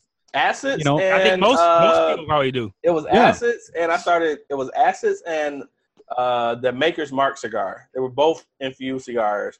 And those are two of the cigars that I started smoking, and, you know, I probably couldn't stand to smoke maybe 3 puffs of an acid now. Exactly. But that's just, my palate is just not there. Yeah. But that was, you know, I wouldn't say that was the reason we started our group, but that was one of the reasons we started, is to have a situation where people could smoke what they like. One, that was one. 2, to be able to have a local group. And those were the 2 main reasons we've done it. To be have a local group of guys that we can fellowship with, hang out with, and stuff like that. And the 2, to be able to have a judgment-free, you know, zone where you can just smoke the fuck you want. We're the Planet Fitness of cigar groups. Yeah, we're the Planet Fitness of cigar groups. You know, so everybody they get too much of my money. You know, it's like you know. Have you ever seen? Are you ever seen Old School? Yeah. Oh, come on. So do you remember when he was at the therapist, him and his wife, and he's talking about the pennies and he's like, wait, I thought this was the trust tree. This is not the trust tree. So we wanted our group to be like the trust tree of social groups. But that was a big reason, like, you know, I mean, I don't know about your circle of social media, but Gurkha is probably one of those ones that catches flat a lot. I'm pretty sure that's every social media group. Yeah. The Gurkhas and probably Rocky Patels or something like that. But man, if you like that shit, smoke that shit. I'm pretty sure even in the Gurkha groups, they're like, yeah, they're not that great, but the Cellar Reserve's good. I was just about to say that. The Cellar Reserve is the best Gurkha series that they make. Oh, absolutely. The 12 and the 15 are both really good. You know what's great about that is the fact that we all were like immediately like laughing, because like, it's true. It's like everybody goes like, but the Cellar Reserve though. But the Cellar Reserve, exactly. That motherfucker, that's the one, man. That's because it's K Hanasosha instead of Gurkha. I don't know. I didn't know too much of the background of it, but I do know. Oh no, it's just like Gurkha is K Hanasosha. K Hanasosha is Gurkha. But I know that's one of the is it 12, 15, and 17 or 12, 15, and 18? 18. That's I haven't had an 18. I've had 12 and 15. Well, I do know I know one of the 12 or 18. I can't remember which one. One or the 15 and the 18. One has more of a pepper bomb than the other. I can't remember which one because I haven't had them in a while. But those are definitely the best ones out of that. But yeah, so people catch a lot flack from that, and I'm like, smoke what you like. It's funny. We have one guy in our group who probably tries every fucking thing from like the lowest of the lows and the up. And the best thing I can say about this guy is that he doesn't discriminate. Yeah, he would try every fucking shout out thing. to Tony Mack. And yeah, and it's funny just to see his transition of trying good cigars. Like he's went through all of these badass cigars, bad as in bad, not bad as in good. And he's transitioned to a lot of, better cigars. And it's like, man, that guy's the coolest guy, one of the coolest guy ever. And it's like, smoke what you like. Yeah. If you're going to continue to smoke fucking whatever it is, smoke it. But if not, you graduate to different stuff and different, so that's definitely one of the reasons we wanted a group to not have that bullshit. And the name of that group is Detroit Cigar Club. All right. So definitely, man. When you get a chance, definitely send a request, man. Oh, absolutely. Palace change, man. Like I know I started off on acids. There's a lot of stuff that I was very, very into starting out that I don't know. I haven't smoked them in a while. I don't know if I would smoke it now and think it was great. I don't know if I was smoking now and think it was whack. But I started off on acids like a lot of people did. It's a good entry cigar. It is. Yeah. It's a good you cigar. You get that sweetness on the lips, and you're like, oh, this ain't bad. Yep. And then you end up going to the Fuente Core line. Then you go to Rocky Patel's line. And then you find Roma, then you find Crown Heads, and yeah, it just goes on and on. I used to smoke a ton of the Rocky Patel Edge. The Rocky Patel Edge, I used to love that stick. Dude, the 99, the vintage 99. Mm-hmm. I used to smoke, and I went through a bunch of Rocky Patels, and started graduating to different lines, and when I found Roma, that was just like the best fucking line ever. Yeah, like they make a cigar pretty much for every different taste, from strong to mild to and affordable. That's the biggest thing. For sure. Like that is like for Roma to keep their cigars at the price that they keep them at, like you cannot knock them at all. But that's it's like along the same lines as Roma. I forget which one you said that you tried from JSK. It was the CBD one, whatever the one that had the nugs. All right. The nugs. So like the Red Knight, his original line is like definitely one of the staples. Okay. But yeah, that's I'll have to send you guys out some of that. I was gonna say, Brian, can you? I haven't had a JSK. Period. All right. So like, what would be a good JSK for me to try out? Because I haven't had one. Period. What shop do you guys go to? Well, would you know it if we said? Would you know it? I mean, the biggest brand probably would be JR Cigars. I know they're kind of nationwide. I think there's a shop out by you guys. I think it's called Secreto or something Secreto. Like that. Yeah. Yep. Okay. I know he carries JSK. Okay. Good old Ronnie. Yeah. Yeah. Ronnie Haisha. Mm-hmm. Yep. That's him. I met him last year at Ristafari. Oh, okay. I know he carries JSK. Okay. He does. Yeah, he does. Ronnie actually carries. He has a hell of a fucking line there. Yeah. Ronnie's humidor is small, but it only carries like most some of the best shit. Like he has a great humidor for its size. It's like the size of like a closet, but it has like only great shit in it. So like I got a shop like that by me. It's called Tobacco Land, and this guy's got a humidor. I'd probably say about. Is that where they did an event there? Did Roma do an event there? in the last like couple of months? I don't think Roma did, but Crown Heads, I think, did. Okay, one of our guys went to a shop up there to pick up sticks, and it sounded familiar, but maybe not. I have to ask him. But like, he's got a humidor about the size of my studio. It's probably like 9x9, somewhere around there. That's pretty much Secreto. Secreto's this thing probably about 9x6. It's like, I mean, looking at your studio setup, that's about the size of Secreto's humidor. So it's almost a work of art, the way that this guy has so many fucking cigars in his humidor. Like how everything is placed and whatnot, and he gets all the off the wall shit. He gets Wonderlust, he gets the H-Towns, he gets all kinds of shit that he's Wonderlust? You get Wonderlust? Yeah.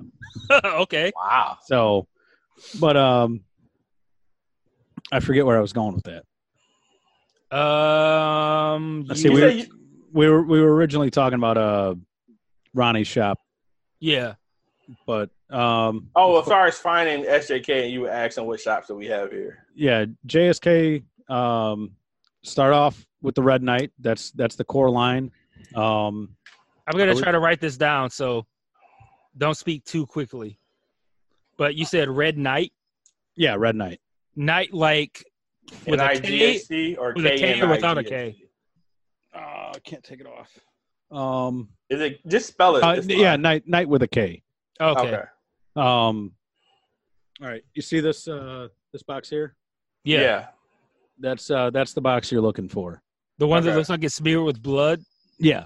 Okay. But let me see. If Ronnie's got, start with the Red Knight.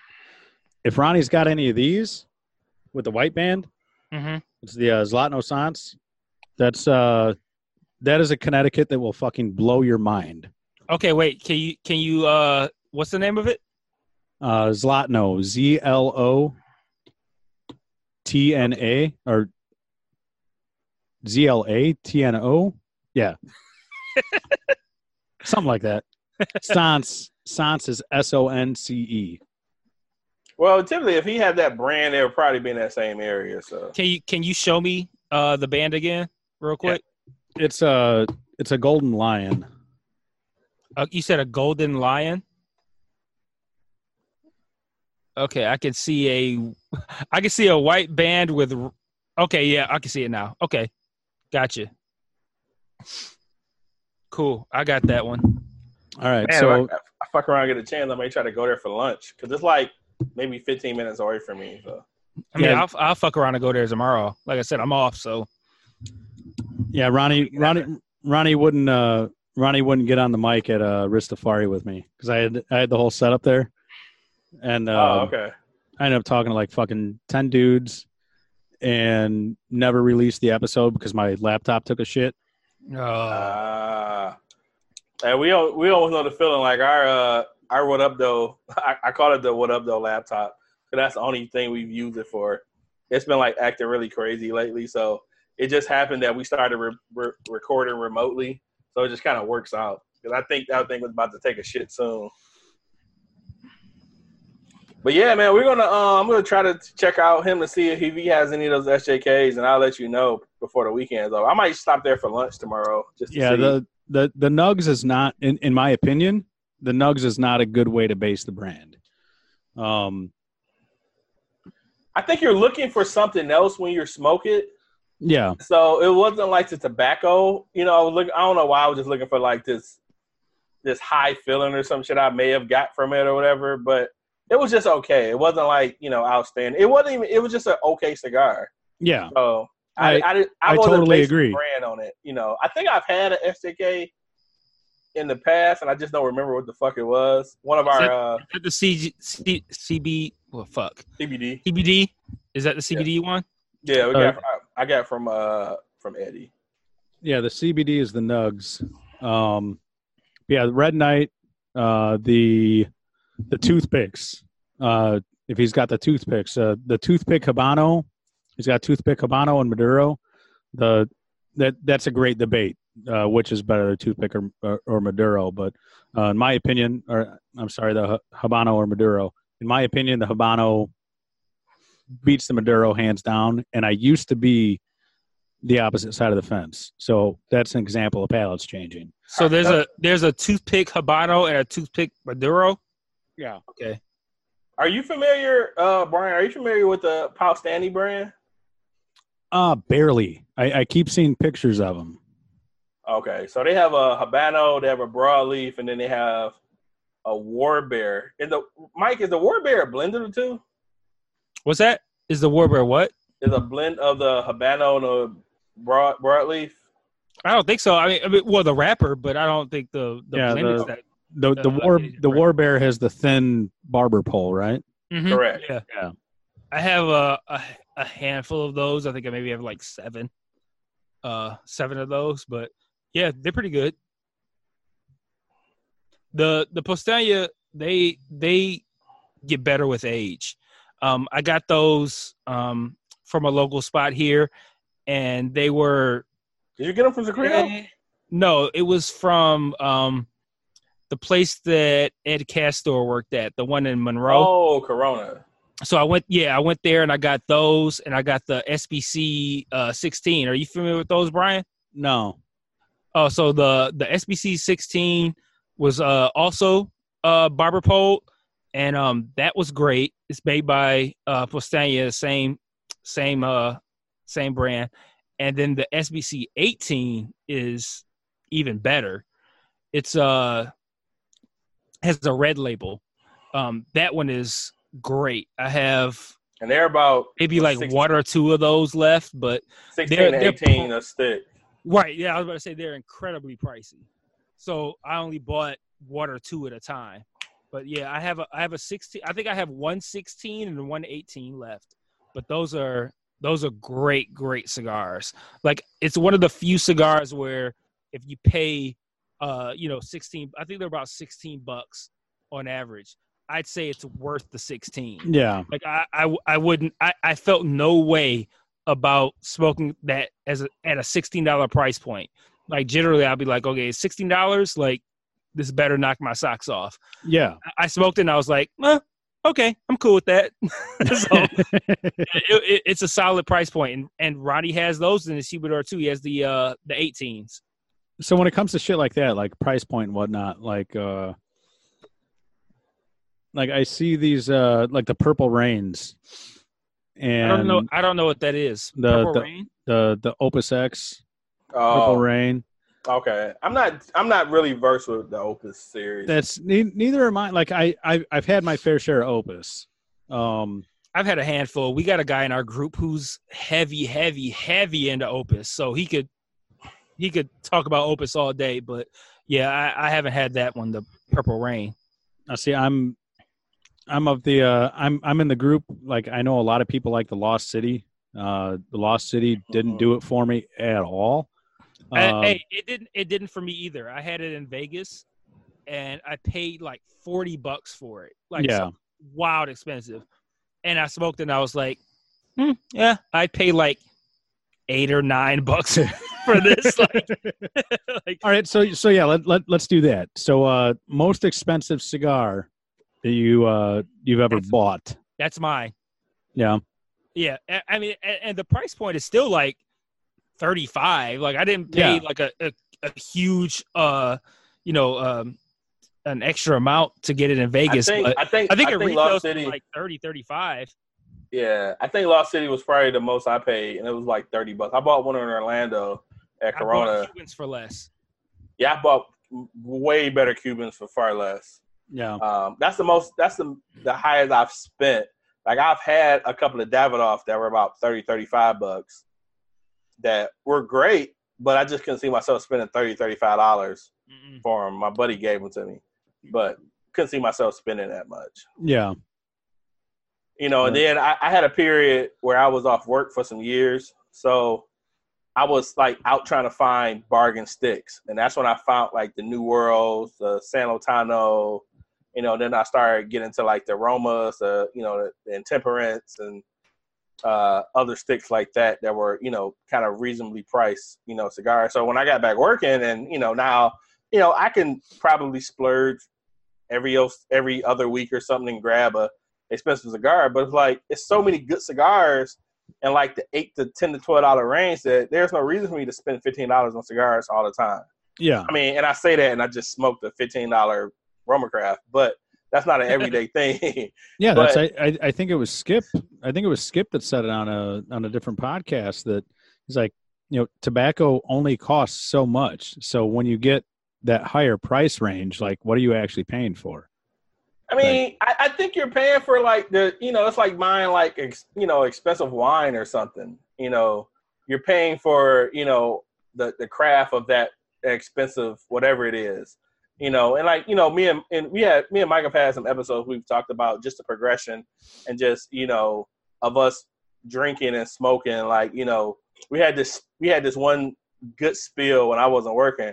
We were buying fucking $9 whiskey, and that's what we had, and it worked out. But we both work, make good money, work decent jobs, and we're able to buy shit we want.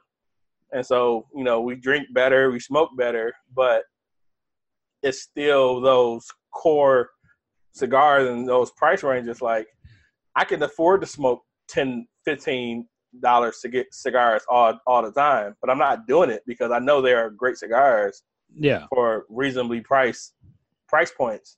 So it's like there's no reason to just smoke fucking Legals all day when I know I can find a Roma, a Cro-Magnon that's fucking awesome. And I don't have to spend that money. And Brian, you asked a question. What was the question? Like it was about ones that we pay a lot for. Yeah. So you just asked like what what's like the most expensive cigar that you've ever bought, which you said that yours was the Opus. Most expensive cigar I ever bought. I actually didn't smoke it. I bought it for my dad for Father's Day, and it was a Opus Forbidden X, and it was overpriced. But I spent $60 on this stick. Holy fuck! And my dad, like, I gave it to him. He's like, I don't know when I'm going to smoke this. It's like, well, no, smoke it now. Yeah. He's like, it's going to be a special occasion, this and that. And it's like, well, like I've learned since, I try not to save anything for special occasions, specifically. Like I told my dad, I said, if you're having a shitty day, smoke that cigar. Make a shitty day into a special occasion. Now, is your dad a smoker? A cigar smoker? Yeah, my dad was a cigar smoker for a long time. Still is. And like when he started smoking cigars, he kind of by proxy, that's how I came into cigars. Okay. And he a big Fuente smoker, and he's a big core line smoker. And whenever I'd go into town, like visit my parents, or whenever he'd come visit us, hand me a handful of cigars. So, I mean, that's kind of how I got started. But, so yeah, the Forbidden X is the most expensive cigar that I ever bought, and I didn't even smoke it. But I think I don't even remember the most expensive cigar that I've ever bought, for myself. That you smoked. Yeah. But I did pick up a 6-pack of Lido Gomez Ball and Batch number 1 from 2006. Okay. I got those, I don't know, about 6 months ago. Mm-hmm. And I actually got them at a pretty good price. But I smoked one of those, and it was fucking amazing. Like, and you just look at these cigars. They're fucking gorgeous. How much was it? I think I spent $180. For how you said 5 or you said 6? Yeah. Oh, okay. So, Brian, you mentioned earlier about the cigar you had bought that you're going to have with your son when he turns 18, I think. Mm-hmm. I have a box of Romeo and Juliet Cubans that I bought. I didn't buy them when I got married, but I ended up finding it last year, and it has a date code of the month and year when I got married. So I got married October 2014. So my goal is to smoke one a year until I finish the box. Dude, I really love that idea, no matter what the occasion is. Yeah. Yeah. Like you I mean, you really get to experience that box to its full potential. You grow with it. So, like I say, they were already 4 years old, or 3 years old. So I had one for my anniversary last year, and then, like I say, I'll have one this year for my anniversary, and every year until that box is gone. So that was a cool thing for me to be able to find the month and year that we got married. Yeah. And, continue that. So,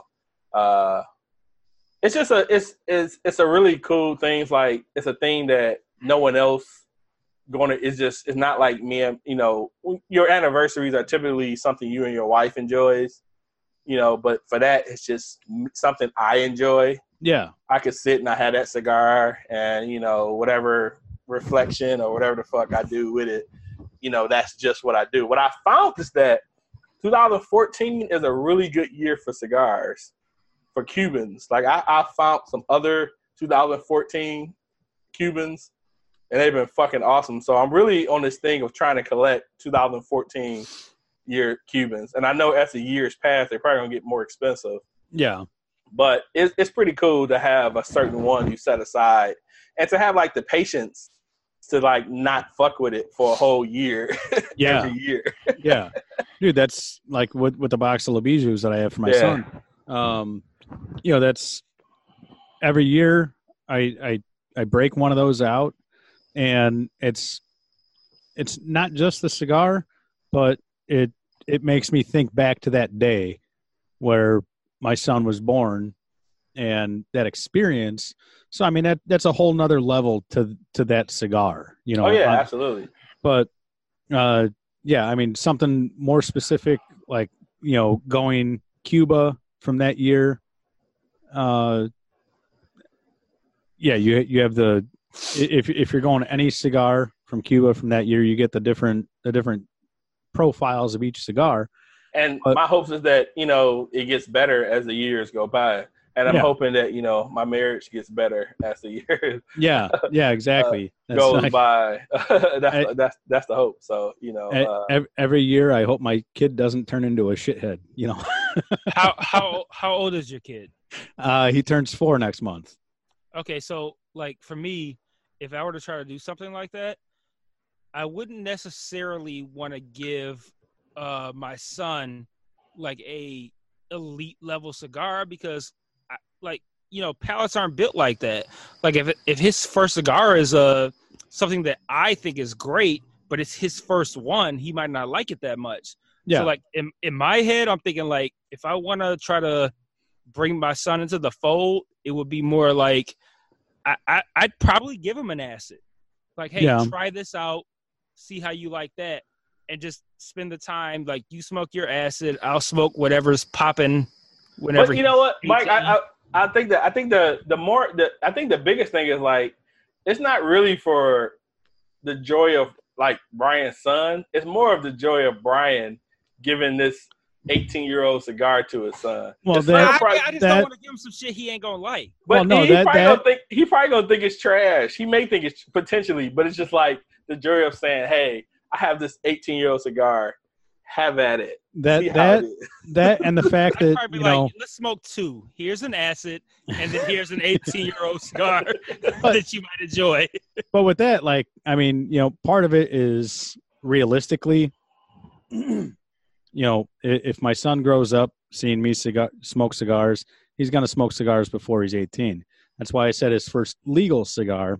But, to that point, it's like, all right, I imagine he's probably going to smoke something before that. And also, I imagine after 18 years, that Labiju is going to mellow out. Oh, tremendously! So much. It won't be the same Bijou that you had. Yeah, exactly. Now. Yeah, by that time there might be entirely different shit you want to give him. Yeah. Like I was able to. My stepson just turned 21, and so our first drink together was my Havana Club Maestro. I heard about that. Yeah, and so it wasn't necessarily his first drink, but it was the first drink we had. So I felt like that was a dope that we was able, and I was telling him, like, you're not going to have nothing this great probably for a good while. So to be able to have something that good, I don't think he probably even took in how good that was, but it was just kind of a cool experience to have with him, you know. Yeah, that's you. You were talking about that on your show, right? Yeah. Yeah. Mhm. That's I couldn't remember if it was yours or Delvin's. Yeah, that was. I think it was. Yeah, it was ours. I think. Yeah, when my son is 11, when he gets that teenage range, if he has any kind of interest in drinks or cigars or anything like that, it would be a situation where I would give him something that I think that he might like, where it'd be like, hey, get your foot in the door, see how you like this, and we can expand from here. Just, the same way that we came up. Like, hey, it's Swisher Sweet. well, no, I wouldn't do that, but yeah. We can do better than that. Yeah. But yeah, that's kind of my plan. If I could, I just feel like if I had my son was born in 2008. If I had a 2008 Cuban and I'm like, hey, here, you're now 18, smoke this 2008 Cuban, he's going to be like, yeah, what the fuck is this? This shit is whack. He's going to be. And now I've wasted a Cuban that's fucking 2 decades old. Yeah, he's going to be the guy at the wedding that puts it down in the ashtray a quarter of the way through it. Right. So I'd probably, if he has interest, I'd probably enter him into the game in the same way that I did, and just like, hey, here's a acid Cuba, and you smoke that, and I'll smoke my my Roma Crab Black Irish. No, that's that's why I mentioned first legal smoke. Mm-hmm. Exactly. So, all right, guys. I think we are approaching 3 hours. Are you shitting me? No. Oh wow, yeah, it's almost 11:30. Yeah. So. Well, 3 hours since we started recording, but maybe not 3 hours of content that you would put into the, after you edit it. I would imagine it'd be less, but no, I actually think after plus. I think after we got started, I was looking. I was like, all right, I'll say we start at 7:30. So pretty close, but I could go on for fucking hours, like touching on subjects that we touched on and expanding. That could definitely go on for hours. We're definitely gonna have to get back together. Oh, for sure, man. For sure, man. Definitely enjoyed the conversation, man. Like I say, cigars and bourbons, and those are definitely things that are definitely high on my hobby list. So, and I'm assuming, I know Mike's as well. So, be able to have that on a podcast, it's definitely dope. So, we definitely have to do it again. Definitely. Oh yeah, I could definitely see this being a regular occasion. Yeah, This is a great time, man. I love this shit. I'm gonna try to put up like a backdrop so I don't look so fucking like so I'll get roasted every time I do. Like you in Desert Storm and shit. Dude, I'm telling you, Joanne Fabrics. I'm telling you, Joanne Fabrics. When the flannel's on sale, you're golden. I'm gonna put up one now too. I'm just gonna get something crazy and put it behind us. So yeah, I'm definitely gonna do it too, man. But yeah, Brian, man, much appreciated. I'm mad it took so long for us to finally get together, man. But we definitely have to do this, a little more regularly than definitely worth the wait. We definitely do this a little more regularly. So yeah, much appreciated, man. Definitely like the podcast. I was listening to the one with Homeboy, and I didn't finish it yet, but I'm gonna continue that, and I'm just gonna go through all of them as well. So I know you have I wouldn't. So. I wouldn't say go through all of them. Yeah, if you're listening to Coffee Black now, check out Daryl Davis next. And then after that, I mean, like I said, I got Miguel, I got Risty, I got Sam Lucia. But the cigar ones definitely piqued my interest, so I'm definitely going to check out those. Yeah. One of my more recent ones, Sub Brown. His name is Brian Brown. He's been on a submarine for 18 years. Shit. He was a really cool dude. But anyway, since we're swapping this, you guys are going to be posting it. I'll go ahead and sign off first, and then you guys can do it.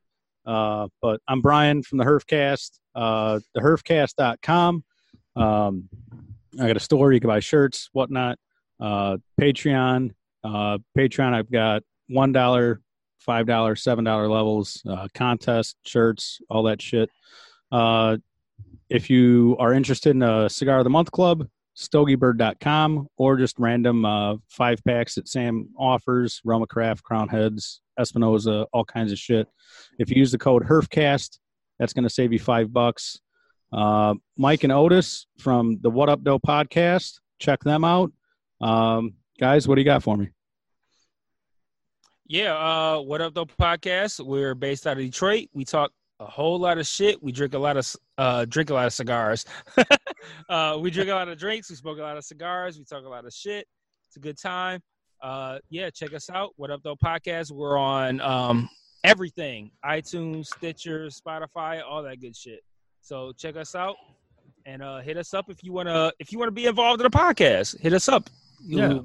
We are now open to having everybody on the podcast who has interest. So Detroit Cigar Club. Shit. Yeah, and Detroit Cigar Club. Hit us up on Facebook. It's called Detroit Cigar Club. Otis and I are admins, so if you drop that you heard about us on the Herfcast, we'll let you in there. And it's a good time. We just talk shit, smoke cigars, post pics, all that good stuff. Good time. Yep. WudUpDoe is WudUpDoe. And you can find us on any streaming network that we have, that you have. On Twitter is at WudUpDoe Podcast. And our email is WudUpDoePodcast@gmail. So. And if you fuck with us and you hop on our podcast, I apologize for all the things that I've said that will inevitably offend you. I'm sorry. No, I'm not. I'm not sorry. I'm not sorry. If you're afraid of the word cunt, don't do it. Yeah. It's not the podcast for you. If you're afraid of inflammatory language, it's not the podcast for you. No, I fucked up. I fucked up my intro and outro. I spelled WudUpDoe, WudUpDoe. I did not have the E, so I fucked that up. Oh, it's all good. We'll figure it out at some point. They'll figure it out at some point. So, if you search it without the E, I'm sure it'll still come up in iTunes. So you'll be good. By the time you search WDUP, it should come up. So yeah, we'll be. Yeah, much appreciated, Brian. Oh, absolutely, guys. Anytime. Yep. All right, man. Take care. All right, there you have it. That was Otis and Mike from the WudUpDoe podcast. Find them anywhere podcasts are found. You could follow them on Twitter, WudUpDoe. That's Twitter at WudUpDoe. The WudUpDoe podcast. If you liked what you heard from them tonight, definitely check out their show. Don't forget to check out StogieBird.com. Save yourself $5 on any order. Use the coupon code HERFCAST. And check out my website, theherfcast.com, and shop at the store or support me on Patreon. Get in that contest here, and maybe you'll win a nice package. So thanks for listening, everybody. I'll keep you posted for next time.